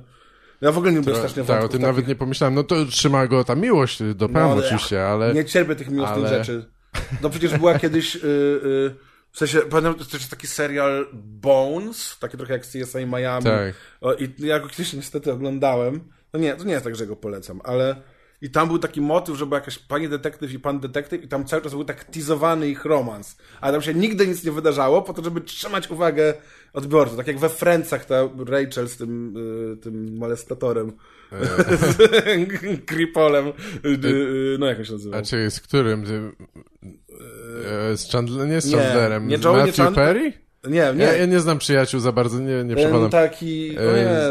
Który jest... Aha, rozumiem, Joey. Nie Joey, nie głupi. No nie, bo jak powiedziałeś molestator, to oni pomyśleli. Nie, bo on właśnie też to ma ty mówisz o aktorze, czy o postaci? Nie, o postaci, bo on ma takie zachowania niby romantyczne, jakbyś to wziął w realnym świecie, to one po prostu były stalkerem. Tak, no jasne. Tak. I tam cały czas to taktyzują i to znowu mi się w Seinfeldzie podobało, że tam naciskali, tak jakiś tam widziałem dokument o tym, że naciskali producenci, żeby też wprowadzić taki wątek romantyczny, bo to po prostu trzyma publiczność. Tak. Więc oni napisali wątek, odcinek, w którym Seinfeld, tak, Jerry i Elaine sypiają ze sobą, bo się przyjaźnią i muszą się, jakby jakieś takie totalna jakby parodia tego i jakby nic z tego totalnie nie wyszło i jednoznacznie powiedzieli, że nigdy nic z tego nie będzie, tak. nie? I tam nie ma takich rzeczy. No tak, rzeczywiście. Tam jest trochę jakiejś chemii, ale nie w ten sposób. No tak, to co mówiłeś trochę też o przewidywalności tych postaci i to jak się ten Michael Scott zmieniał w The Office, to zastanawiam się właśnie też na ile, no już tam jakby producenci, ale też na ile wpływ mają oglądalność czy opinia widzów i tak dalej, ludzie widzą, co im się podoba, co się podoba ludziom i piszą bardziej w tym kierunku na przykład, nie?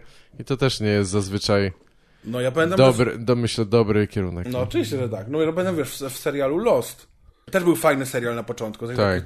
No ja widziałem też pierwsze chyba 2 czy coś. No i potem jak zaczęli się pojawiać ci inni ludzie, że tam jakieś trzymają, to już miałem takie... No nie, no potem to jakby finał tak strasznie zawiódł. Nie, ja obejrzałem całe, ale bardzo źle się skończyło. Ale tam był taki motyw, że się pojawiła bohaterka, która ewidentnie miała stać się główną bohaterką, bo to widać było, jak jest napisana. I ona zginęła. I potem w następnym sezonie zamiast niej, jakby w jej miejsce pojawiła się kolejna kobieta, która była zupełnie inną osobowością. I jak jej doczytałem, że po prostu ta pierwsza, co się pojawiła, źle się przebadała. I publiczność jej nie lubiła. Więc musieli ją zabić, ale potrzebowali w fabule kogoś takiego, więc wprowadzili inną kobietę, ale tamta była taka badasowa i taka trochę arogancka i rzeczywiście była nieprzyjemna. A ta kolejna, którą wprowadzili, była taką blondynką, miłą i ciepłą. Nie? Ale miała tę samą funkcję fabularnie. Tak, rozumiem. Wszyscy chyba, którzy oglądali Lost do końca, mówili, że są zawiedzeni końcówką czy z ostatnim odcinkiem, ale czy to nie było tak, że jakby nie dało się tego po prostu... W sensie ta fabuła jest tak poplątana i convoluted, że nie ma opcji, żeby te wątki rozwiązać w sposób chyba moim normalny. Zdaniem byłaby jakaś opcja. Ja się nie znam na pisaniu seriali, taki jestem mądry, kurde, a... tym Polakiem pracującym w agencji reklamowej, a nie no, wiesz, Amerykaninem. Wiadomo, ja też nie, ale wydaje mi się, że... Ale wydaje mi się, że można jakbyś to rozpisał, to one się w ogóle nie łączą. Ale dałoby się to rozwiązać podobnie, ale nie aż tak głupio. Rozumiem. W sensie nie aż tak banalnie i nie aż tak, że po prostu widzisz, że to wszystko nie miało sensu. Bo tam przez cały serial się zastanawiałeś, czy się okaże, że tak, czy się okaże, że inaczej, a potem się okazuje, że właściwie to nieważne. To nie miało znaczenia, tak. I to było, to po prostu ludzie się czuli oszukani, się też czułem oszukany. To ja tak tyle lat to oglądam po to, żeby na koniec się okazało bzdura jakaś taka. Wiesz, dobrym przykładem serialu, który się powinien skończyć wcześniej jest Dexter. Nie ten animowany, tylko pierwsze 4 sezony moim zdaniem były super. Ten chyba 4. czy 5. z tym Trinity Killerem, to arcydzieło, a potem to siadało i wiesz, ostatni sezon to już w ogóle żenada. Okej. Nie, to jest takie coś, co się nie wciągnąłem zupełnie. Pewnie bym może by mi się spodobało, ale też dla mnie premis jest tak szalony, że mam takie, że nie wiem, jak długo jesteście w stanie to ciągnąć. Długo są w stanie to ciągnąć, nawet fajnie, w sensie nawet te sezony późniejsze też mnie wciągały bardzo, ale rzeczywiście dużo ludzi, ja też, wciąga się dopiero po pierwszym sezonie, czyli musisz zainwestować cały sezon. Ja miałem tak z Fleabag. Widziałeś Fleabag? Nie. No to polecam. Ja miałem tak, że bardzo dużo ludzi mi poleciło Fleabag. Oglądam sobie takie, Jezu, to moi znajomi jacyś głupi są. Nie? Tak. I ludzie się z tego śmieją? Aha. I dopiero tam ten pierwszy sezon ma tam 4 czy 5 odcinków. I dopiero w połowie zrozumiałem, okej, to specjalnie tak, a pod koniec zrozumiałem, że to w ogóle miało sens i to wszystko jakby wstecznie stało zajebiście śmieszne. I mam takie, totalnie polecam. Pierwszy sezon jest arcydzieło telewizji. Nie? Tak. No nie wiem, tak często chyba jest z różnych powodów. Nawet Breaking Bad, na pewno pierwszy sezon nie jest najmocniejszy. Oczywiście, wiadomo, że reszta by nie istniała, ale nie wiem, czy oglądałeś, czy jesteś fanem? Tak, jestem fanem. Pierwszy sezon jest też w ogóle bardziej komediowy. Możliwe, tak. Jest tam więcej Jesse jest rzeczywiście też takim bardziej głupkowaty, nie? Tak, ale potem to się rozwija wspaniale i to, że jednak to zakończenie ma cały czas sens. I taka rzecz też, którą bardzo cenię, że jak to się zaczęło w gronie jakichś tam postaci, to się skończyło w gronie tych samych postaci, które po prostu przeszły rozwój, nie? I mogę to skontestować z Dexterem, gdzie po prostu w ostatnim sezonie się pojawia ktoś turboważny, ale co z tego, bo jakby znowu nagle postacią, jakby rozegrajcie to już w gronie tych ludzi, których mieliście. Tam jest potencjał. I no Breaking Bad jest przecież wspaniały i każdy kolejny sezon jest coraz lepszy. Ja też rozumiem, bo znam wiele osób, które odpadło. Zaczynało Breaking Bad i rzucało, bo rozumiem, bo to jest jakby pierwszy sezon jest okej, drugi jest spoko, trzeci fajny, czwarty super, pierwsza połowa piątego wow, druga połowa piątego jakby też arcydzieło znowu, nie? I też bardzo potem szanuję, jak zrobili ten spin-off Better Call Saul, że znowu pierwszy sezon się zaczyna powoli i wcale nie jest specjalnie ciekawy. I dopiero teraz który? Piąty czy czwarty sezon był? I dopiero chyba teraz się dzieją spektakularne rzeczy. No właśnie, nie? tak, to chciałem to samo powiedzieć, że nie, no mi się od początku podobało, bo tam jest wiele fajnych rzeczy, w tym widać, że to jest bardzo dopracowany serial pod wieloma względami i ten Bob Odenkirk jest dobry i nie tylko. Mi się to podoba, ale rzeczywiście był jakiś taki właśnie w czwartym czy piątym sezonie taki odcinek, gdzie dzieje się tyle rzeczy dramatycznych naraz i miałem taką od razu refleksję, że że trzeba było powoli budować te postacie, żeby do tego w ogóle dojść, że inaczej by się nie dało pewnie, nie? Więc jakby wymaga cierpliwości trochę więcej. Niestety. No jak tam w końcówce piątego sezonu ginie, nie wiem, może nie będę spoilował, ale bardzo ważna postać. Tak. I to naprawdę emocjonalnie rozpierdala. To dlatego, że my go znamy przez tyle sezonów i tak go rozumiemy, tak, nie? Tak. Ale dobra, nie gadajmy już o serialach, już mi się nie chce. Nie, spoko, wiem, jakoś tak się nakręciliśmy, ale to przeze mnie trochę, bo chciałem, sobie popierdolić. Ale czyli jako ulubiony serial improwizatorów, to bardziej The Office czy Parks and Recreation? The Office. The Office, rzeczywiście. Okay. Tak. Ale to chyba też wynika z tego... Tylko wiesz, że też tak nie znam improwizatorów, nie? Bardzo możliwe, że ulubionym serialem improwizatorów będzie coś o przytulających się misiach. Jak to, nie odpowiadasz za wszystkich improwizatorów jednogłośnie? Nie, no The Office bardzo często się powtarza, tak. Co chciałbyś o stand-upie porozmawiać trochę? Nie, z przyjemnością pogadam o stand-upie, bo to jednak no dobrze, to fajny temat. To powiedz mi, dlaczego, czy kiedy zacząłeś ten stand-up robić i jak na to do tego dotarłeś w końcu? Wiesz co, ja do tego tak dotarłem, że chciałem robić, spróbować czegoś nowego, może coś bardziej pod swoim nazwiskiem i tak dalej, nie? Coś tam sobie napisałem. Więcej tej chwały dla mnie tutaj. Tak, jest to potrzebne jednak. No, oczywiście. Trochę, nie, no ja to rozumiem, no dlatego też wiesz. Poza tym ja trochę uważam, że improwizacja jest trochę jak sztuczka cyrkowa, w sensie, że ludzie, którzy ją na początku, pierwszy raz widzą improwizację, są rozwaleni mózgowo, jakie to niesamowite. Nawet zauważyłem, kiedy widzą coś bardzo złego, ale to tak, wow, to oni to wszystko wymyślają na bieżąco, a potem z czasem się przyzwyczajasz i już jakby twój mózg akceptuje, że to jest możliwe, żeby wymyślać coś na bieżąco i masz takie, no wiesz, jakbyś na początku zobaczył, że ktoś żongluje 17 łyżkami na nosie, to byłbyś pod wrażeniem, ale gdybyś to widział po raz kolejny, no to już byś się na to znieczulił. Trochę tak jest z improwizacją, nie? Więc ja chciałem coś tam napisać. Napisałem sobie jakiś taki tekst o moich przygodach z terapeutą i wyszedłem na wieczór wrażliwych chłopców, taki trochę taki bezpieczniejszy, też miejsce, które znam. No i totalnie rozjebałem, nie? W sensie z każdego przecinka, który mówiłem, ludzie się śmiali, nie? Więc uznałem, że super tekst. I zgłosiłem się na Work in Progress z Czarkiem Jurkiewiczem, pogadałem. No i wyszedłem i nikt się nie zaśmiał ani razu. I tak się zaczęła moja przygoda z prawdziwym stand-upem. Tak, okej. I coś tam sobie, wiesz, piszę, zmieniam. Wiesz, mi jest trochę trudno stand-upowo robić rzeczy, tak jak wcześniej mówiłem, że mam teorię, dlaczego mi nie idzie. Może dlatego, że nie jestem śmieszny, a może dlatego, że ludzie mnie nie kupują, a może mi idzie bardziej niż myślę, że mi idzie, bo też się oceniam bardzo.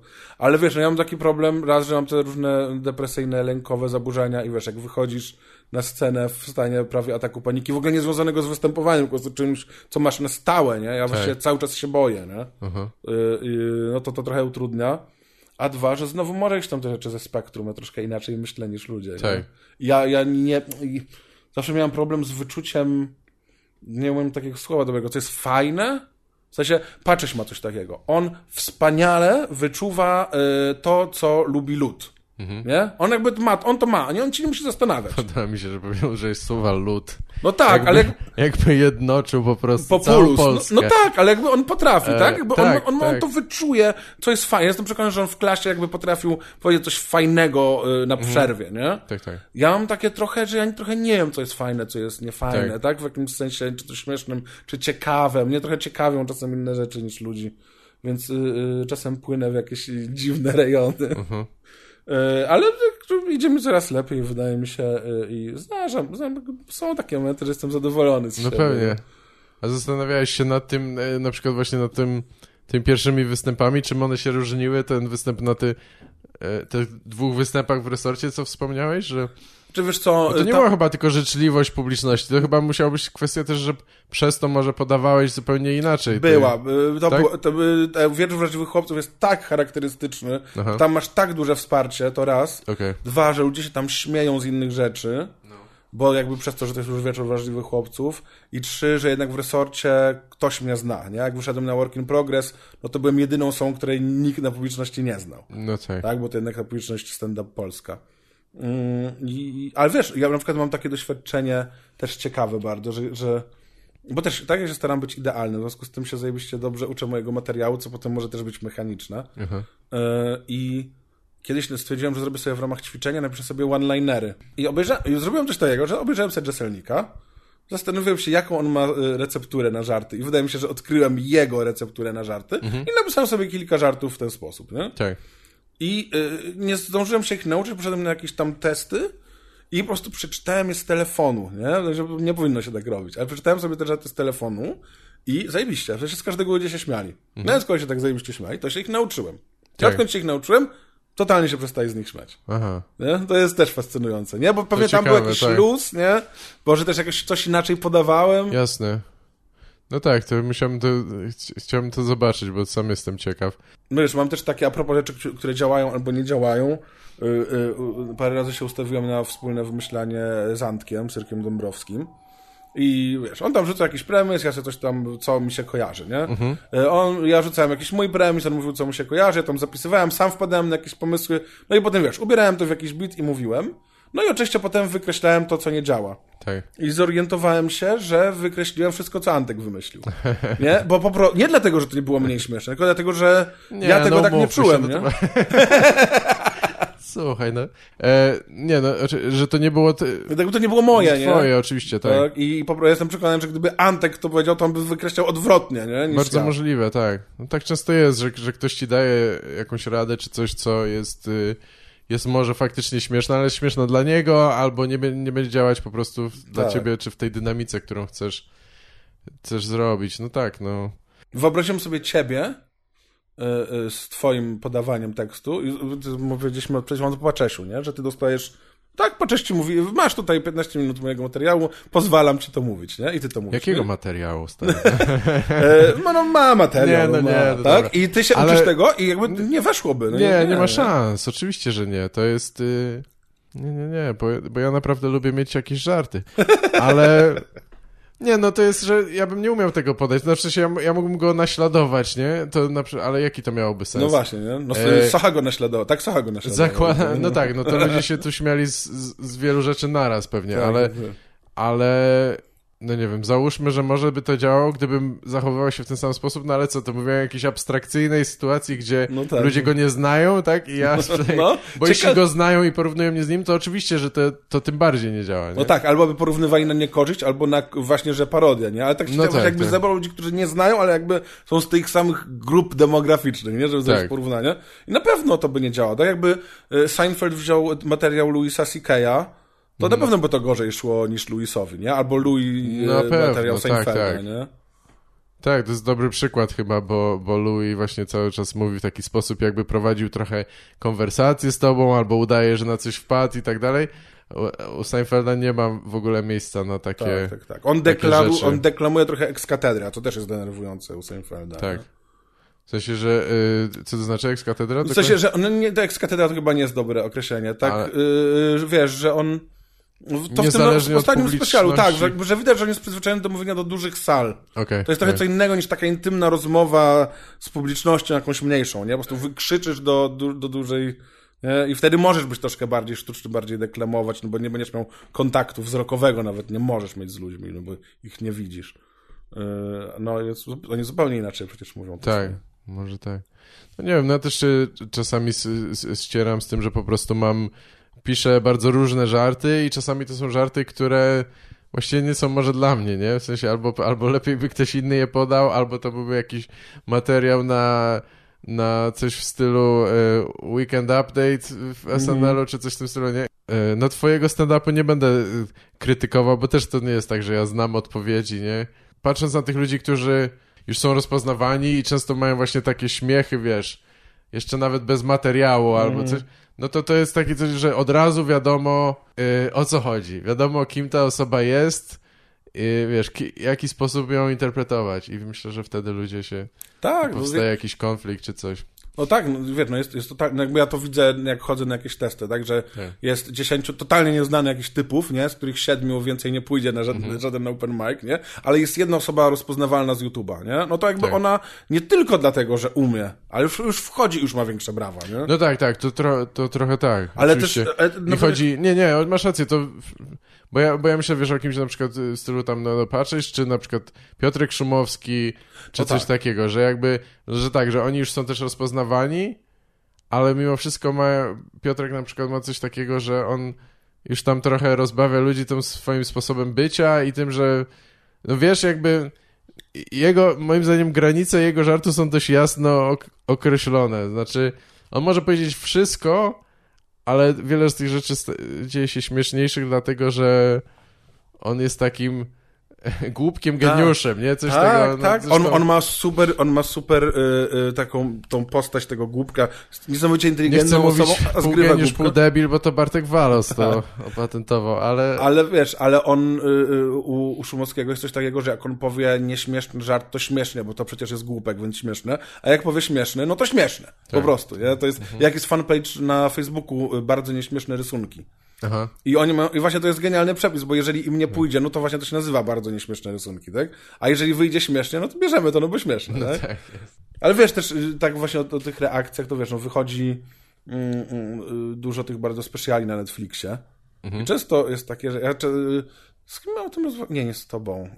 Też z Ewą Stasiewicz właśnie. Rozmawialiśmy sobie o tym, że oboje się okazało, że tak robimy. Odpalamy sobie jakiś taki special na Netflixie i oglądamy go oczami, jakby to odbierała osoba na open micu w małym lokalu w Polsce. I połowa tych żartów to jestem przekonany, żeby zbombiła. Jak wychodzi Ellen na przykład z tym swoim specjalem, czy... No daj spokój. No tak, ale czy... Nie, dobra, ja ostatnio widziałem. nie słyszałem nowego, to jest jakiś stosunkowo nowy? Te 2 lata ma rok. Okej, tak, to nie Relatable, nie jest to jakieś dobre, nie? I to... Ale dużo takich, no to by po prostu zbombiło, ale przez to, że oni są super znani i też to działa, poza tym oni potrafią niesamowicie dobrze podać, no to też jest, wiesz, no. Tak, no jest jasne, mają umiejętności delivery i ludzie ich znają, no to jednak jest istotne, nie? No tak, w sensie... ale też ja nie chcę tego zrzucać, w sensie, to też jest takie łatwe. Tak, ale nie chodzi... Ja dalej myślę bardziej o tym, że nie tyle są popularni, to pomaga, ale znają ich jakby, wiesz... postać i wiedzą, czego się spodziewać. Mogą coś powiedzieć bez wyjaśniania na przykład, nie? No tak. No to jest śmieszne, bo ja jestem taki, więc jak spotykam się jestem porządny, bardzo porządny, no tak. Więc jak spotykam tu partnerkę czy coś tam, która jest po prostu niechlujem, to już jest śmiesznie dla nich. No tak, jak Jezu, ten australijski taki... Jim Jeffries powie coś o alkoholu, to mniej więcej kojarzymy z alkoholem, tak, nie? Tak. Jak Jesselnik powie coś hardkorowego, to wiemy, że on już ma tę postać zimnego skurwysyna, który uważa, że jest wspaniały, ale wiemy, że to jest ironiczne, nie? I te jego żarty nie weszły. Nie, to nie jest ironiczne, on jest najlepszy. Pamiętaj o tym. To jest ciekawe, on prawie nigdy tego nie podważa, nie? W sensie on nie... Tak. Co jest ciekawe, jest taki stary jakiś film, gdzie on bombi strasznie i to jest fajne patrzeć, jak on stara się nie załamywać pod tym, bo naprawdę... Bo na tym opiera się jego cały występ, nie? I on cały czas zamiast jakby się przyznawać do błędu czy coś, to on ubliża tym ludziom jeszcze bardziej, co jest... Podobno tak robił Larry David, jak robił stand-up, że jak się ludzie nie śmiali, to ich opierdalał i obrażony wychodził ze sceny. No i chyba dlatego nie robi stand-upu. No. Też czasem mam ochotę tak zrobić. To było śmieszne, no przecież to było śmieszne, no ludzie, halo, no. No jasne, mi się zdarza, ale to tak. Ale to zazwyczaj nie jest dobre wyjście, jeśli nikt cię nie polubił. To może się zaśmieją tam kilka osób. A jeszcze a propos takiej charakterystycznej postaci, powiem ci, co mega creepy ostatnio słyszałem w stand-upie, bo pomyślałem sobie, że posłucham sobie stand-upu Aż to jest taka straszna osoba, że mi jego nazwisko wyleciało z głowy. Billa Cosby'ego.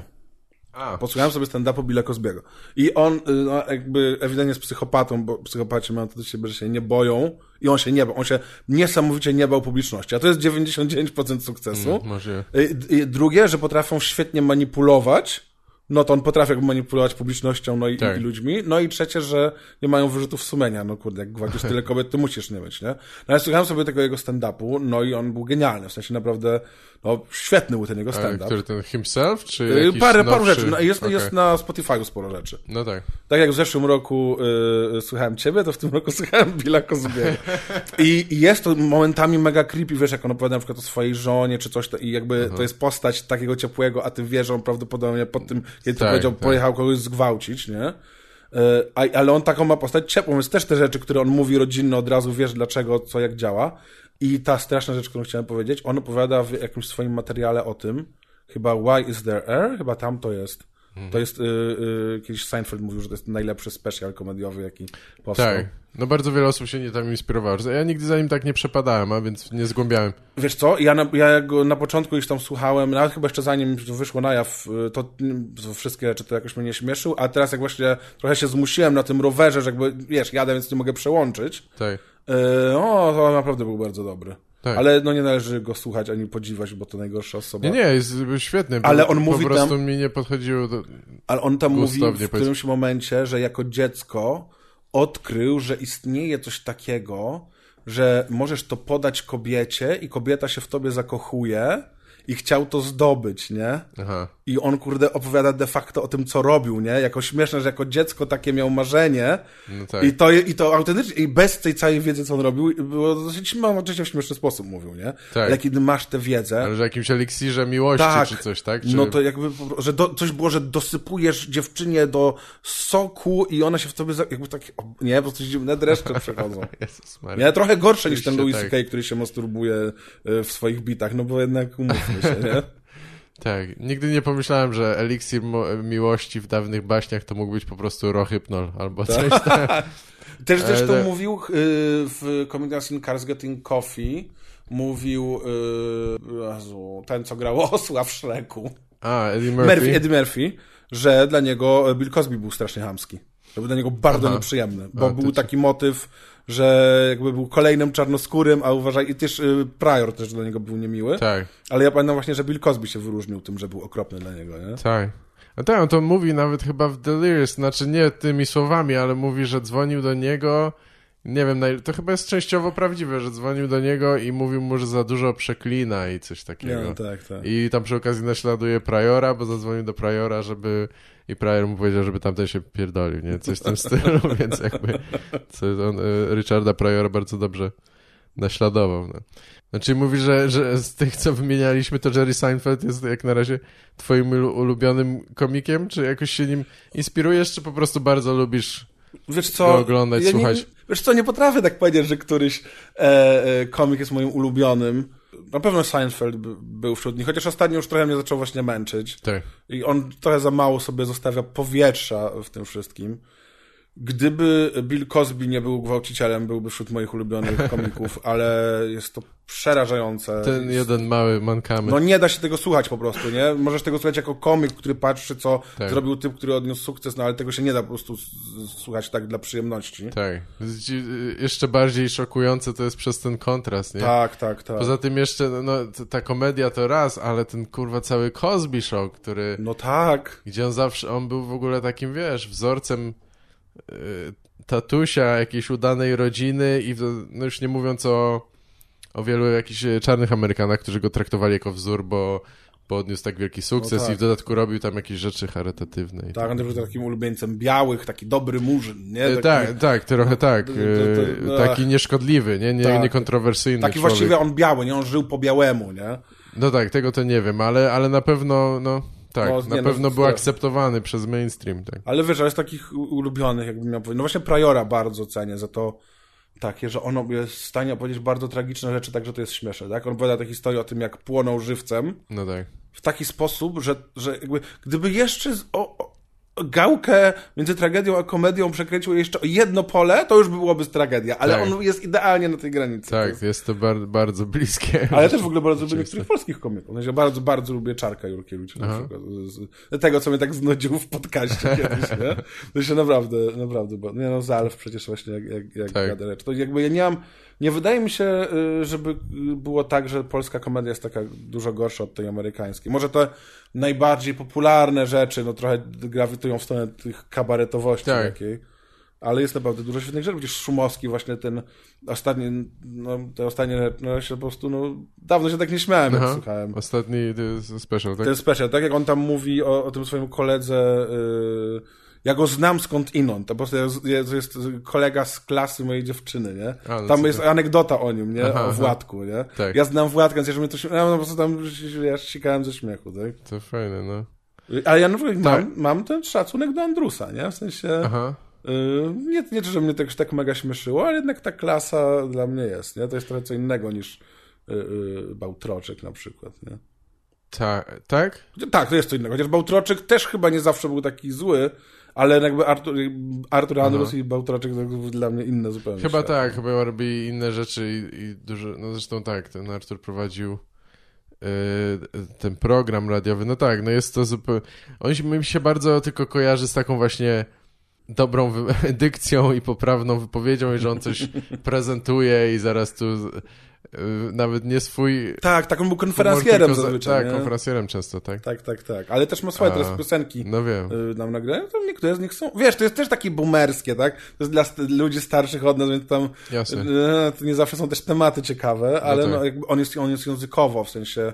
Jak on pisze, też... Bo mnie nie tylko stand-upiara, tak? I kiedy on ma żarty językowe po prostu w tych brzmieniach języka, no trochę jest jak Tuwim czasem, nie może nie aż tak rozumiem, dobry, oczywiście. ale no to jest wspaniałe. Też lubię takie rzeczy, tak se gadam teraz, jak pytałeś właśnie, co tak komediowego, co tam bym chciał robić i tak dalej, że ja trochę mam jakiś taki mój świat i mnie czasem właśnie kręcą jakieś takie, wiesz, są takie formy, tak w stand-upie czy nawet w improwizacji musisz gdzieś tam testować, bo się zderzasz z publicznością, a są formy, gdzie nie testujesz, tylko po prostu robisz swój świat i ludzie to kupują albo nie.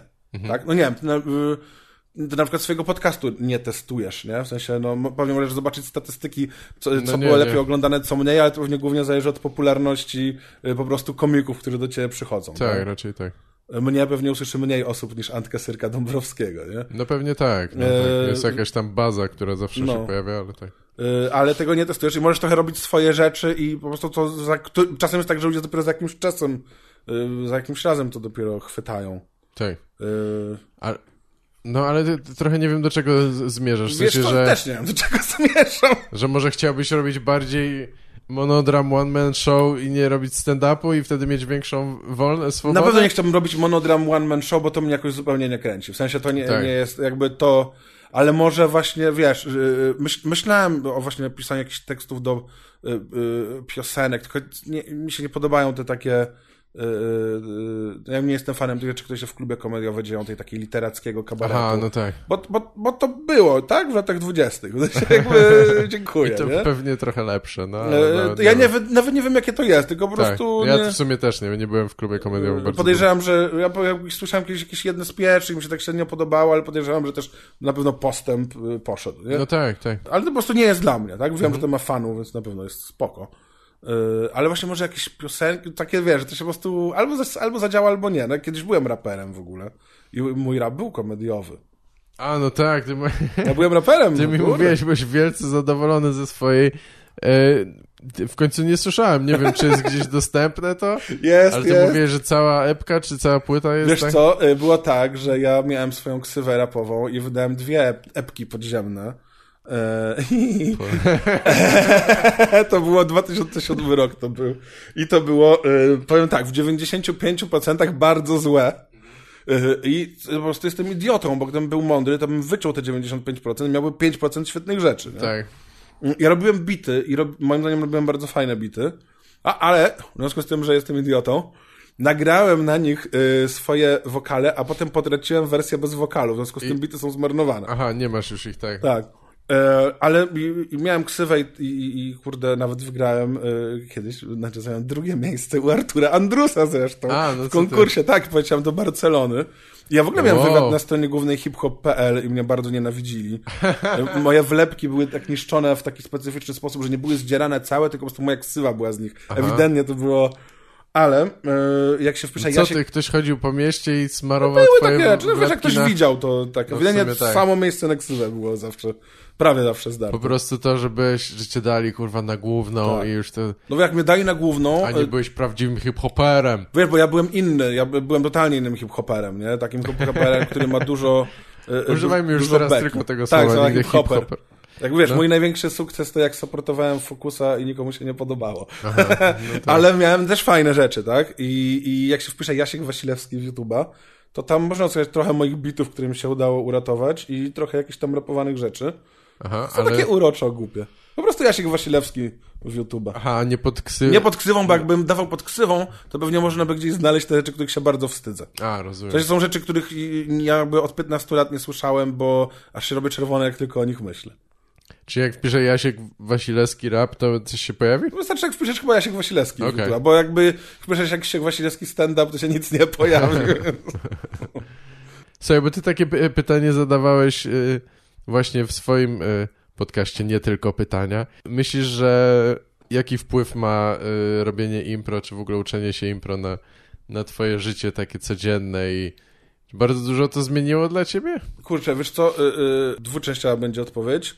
Ja nie zadaję moim gościom pytanie właśnie, bo to jest podcast o komedii improwizowanej, chociaż chyba chcę go trochę rozszerzyć, ale na razie jest to komedii improwizowanej. Tak. Właśnie czy ta improwizacja, czy te zasady improwizacji przekładają się na życie i czy pomagają w życiu. I moja odpowiedź jest taka, że się nie przekładają, że nie można tak żyć, że to jest, kurde, życie według pozytywności, no to jest życie nieasertywnego lamusa. Aha. Więc to jest taka, ale można się tym inspirować w jakichś niektórych aspektach życia. No i to jest ta druga część mojej odpowiedzi.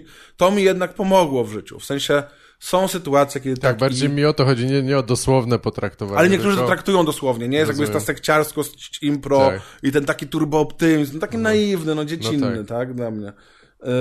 Ale to są te zasady impro służą do zagrania scen improwizowanych, a nie do życia, nie? Ale to się przekłada, jakaś taka otwartość, czujność, uważność. Wiesz, tak jak mówiłem, jestem przeterapeutyzowany, wiesz, na wskroś. I bardzo dużo rzeczy, które w ciągu terapii odkrywałem albo miałbym odkryć. Nie musiałem tego odkryć, bo już to odkryłem w improwizacji. Rozumiem. Bycie w momencie. Są takie rzeczy. Jest na przykład taka zasada follow the fear, czyli jak się czegoś boisz, to pewnie znaczy, że chcesz to zrobić. I ten strach ci mówi o tym, żebyś poszedł w tę stronę. Tak. I czasem to jest prawda też w życiu, nie? Człowiek cały czas myśli o tym, że boi się rzucić pracę. No to pewnie znaczy, że chciałby rzucić pracę. Niekoniecznie, tak? Nie róbcie tego, drodzy słuchacze Gawła. Tak, mam nadzieję, że ogólnie tak, rady profesjonalne w profesjonalnym życiu nie są ale to wpłynęło totalnie. Stosowane. No jasne. Ale przeszkadza w stand-upie. Improwizacja przeszkadza w stand-upie. Nie pomaga. Właśnie, to jest coś co przeszkadza? Przeszkadza.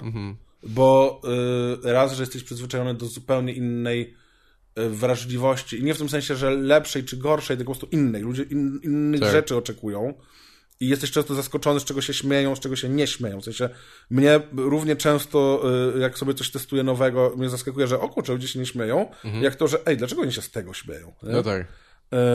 A w improwizacji już trochę bardziej wiem, więc to jest inne. Nawet wiesz, ludzie mówią, no dobra, jeśli jesteś dobry w improwizacji, to rób crowdwork, gadaj sobie z ludźmi, będziesz improwizował. Ale to też jest inna improwizacja, nie? Bo improwizacja w impro to jest granie sceny z kimś bokiem do publiczności, nie? Tak. A improwizacja w stand-upy, no to jest rozmowa z ludzią i zapytanie, nie cierpię oglądać crowdworku, tak? W sensie, tam kurde, skąd jesteś Sosnowca? Sosnowiec głupi, tak? Czym się zajmujesz? No tak. Ktoś podaje zawód i ty masz dis na ten zawód. To jest właściwie takie podejmowanie decyzji, w którym momencie masz zażartować i z czego, nie? Bo jakby no właśnie, niestety właśnie dlatego często to się kończy na takich podobnych ciągle żartach, bo najłatwiej te podstawowe informacje wyciągnąć od ludzi i tak. I to jest powtarzalne później.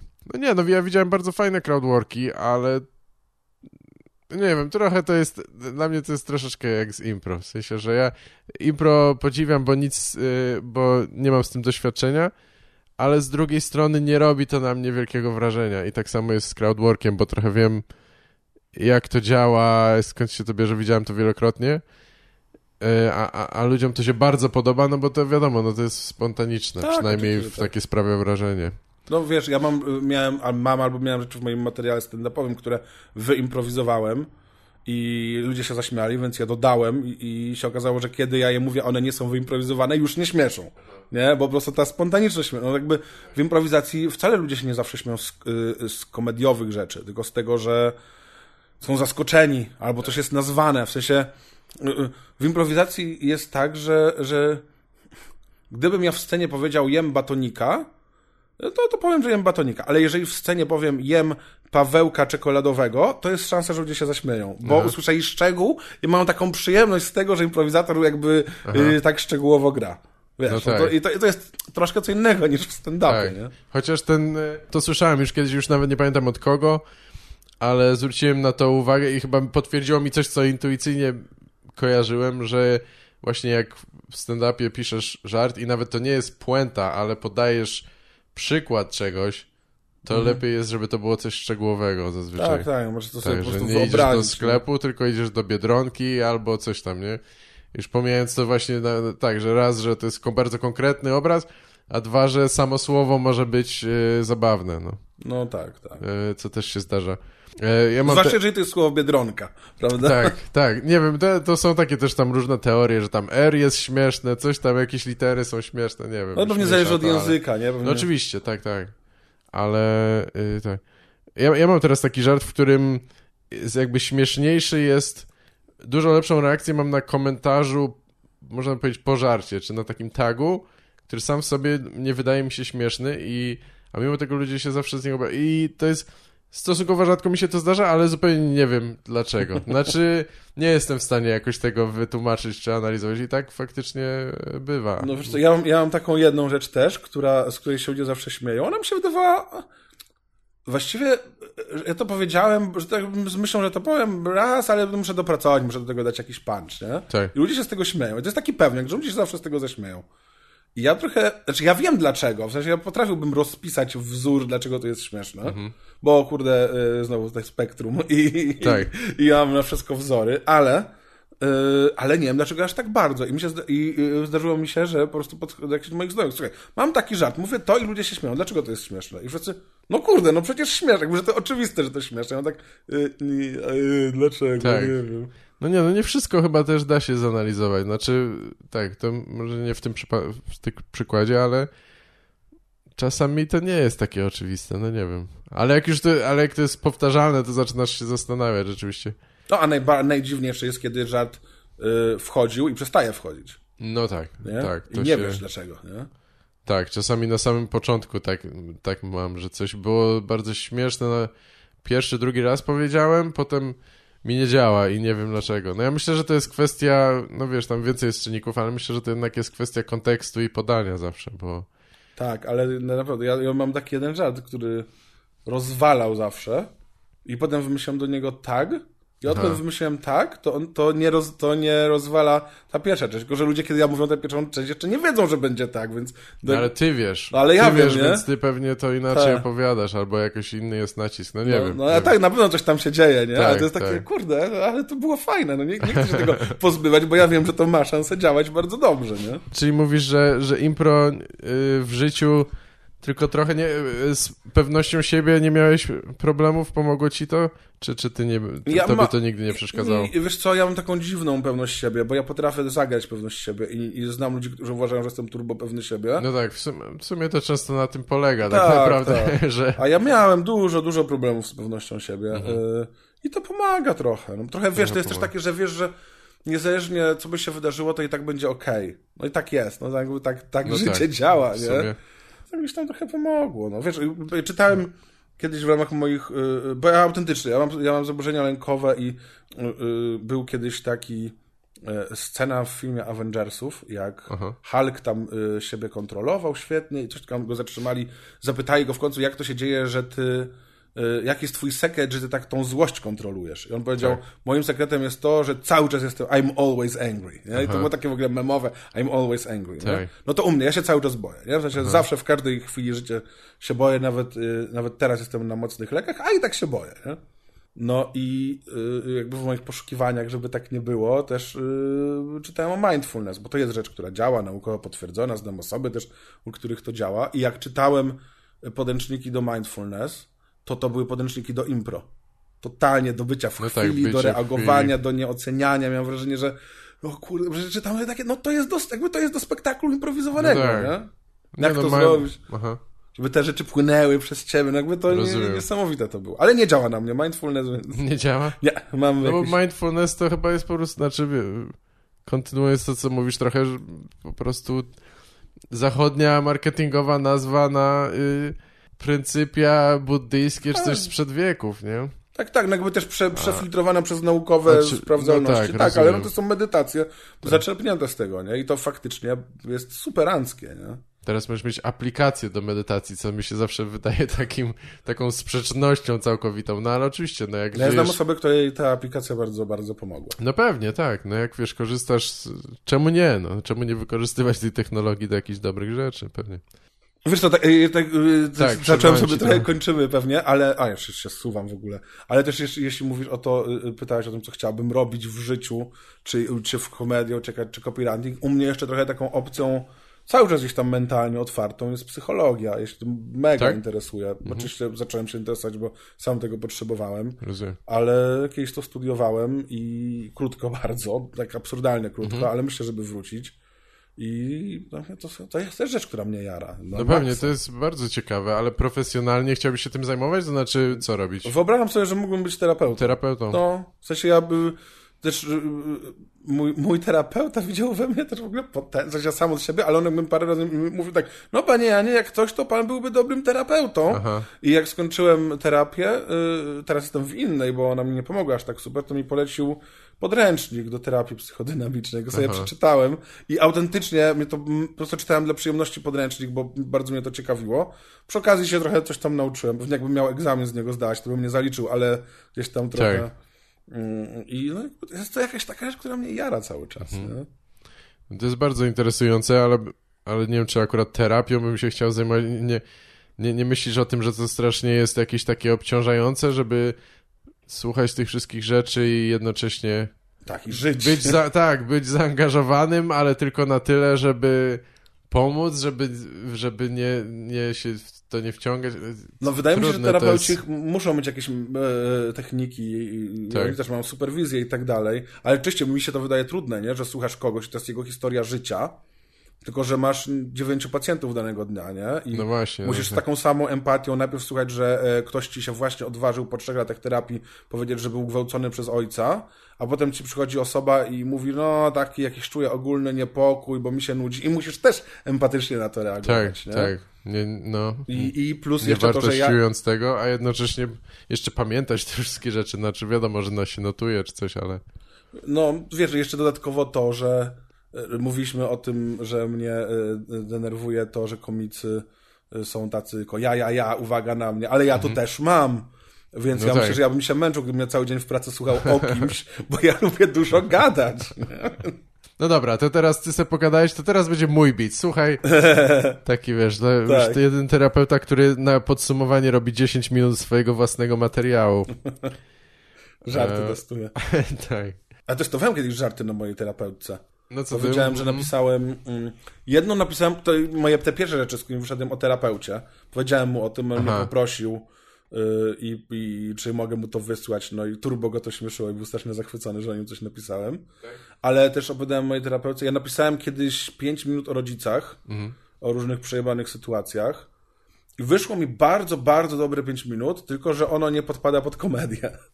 W sensie ja tu mówię, znaczy już tego nie mówię, bo to nie ma sensu, ale powiedziałem to parę razy i jeden z największych sukcesów artystycznych, bo mnóstwo ludzi do mnie potem podchodziło, pisało po tygodniach, pamiętało, mówili, stary, totalnie tak mam, dziękuję, tylko mało się śmiali, nie? Rozumiem. I ja to potem trochę poprawiłem i mówiłem o tym mojej terapeucie. Ona trochę chciała poznać jakby o czym napisałem, wiesz. No i po prostu mówiłem jej jeszcze coś tam więcej, to chyba do 10 minut urosło i mówiłem jej po prostu mój materiał przez 10 minut. Co ty? Jako taką normalną rozmowę, czy zapowiedziałeś jej, że Nie, ona jest... powiedziała, no możesz mi powiedzieć te żarty, nie? Ale jakby Rozumiem. wiadomo, troszkę to inaczej brzmiało niż ze sceny, No tak, to brzmiało bardziej takim tonem normalnej rozmowy. Aha. No dziwne to było. To było o relacji z rodzicami? Chyba nie słyszałem tego. Nie słyszałeś tego, bo ja cały czas trochę nie wiem, jak to zrobić, żeby... Bo tam są pomysły komediowe, śmieszne. tylko żeby to było śmieszne, nie? Żeby to nie było za ciężkie. Tak, to jest trudne. No, jak przekuć te takie osobiste, tragiczne, że czasami to jest dla mnie, ja dlatego lubię krótkie żarty, bo czasami to jest bardzo łatwe, to znaczy przychodzą mi od razu jakieś takie pierwsze skojarzenia, żeby to wyolbrzymić, zmienić coś i to działa, ale żeby jednak tam przekazać trochę więcej treści albo zrobić z tego długi bit, to tak, borykam się z tym nieraz. Nie, bardzo wielu różnych rzeczy gadaliśmy ciekawych. Nie wiem, czy masz poczucie, że wyczerpaliśmy przynajmniej częściowo to, o czym chciałeś może pogadać, ale... Wiesz co, ja nie chciałem o niczym szczególnym gadać. Nie miałeś konkretnych oczekiwań. Nie miałem takich, że to dobrze. Chcę o czymś. Nie, tak sobie pogadać. Mnie w ogóle trochę zastanawiało, dlaczego mnie zaprosiłeś, bo moja sytuacja, no bo to jednak twój podcast jest oparty w większości na wywiadach ze stand-uperami. No tak, ale też staram się wykraczać poza to teraz. Tylko ja tak naprawdę jestem trochę wygasającym improwizatorem, chociaż może mi to odżyje, ale trochę mniej gram, bo tam też się po prostu tak złożyło, że trzeba chodzić na próby, które są wtedy, kiedy pracuję, więc nie mogę chodzić na próby i nie mogę grać, no więc nie mam. No oraz jestem dopiero stawiającym pierwsze kroki stand-uperem, no ale miło mi, że mnie zaprosiłeś. Spoko. Jestem bardzo skromny. Jak już będę super znany i będę zapełniał stadiony, ktoś tego słucha i powie, ale on był skromny, nawet w początkach. A czy to nie zrobisz przemiany w chuja? Wtedy to miałoby znaczenie, bo ktoś jest zawsze skromny. To słabe. Moim zdaniem lepiej najpierw być skromnym, a potem być chujem. To wtedy I robi na koniec, większe wrażenie. w ostatnim roku życia być znowu skromnym, żeby dobrze zapamiętali.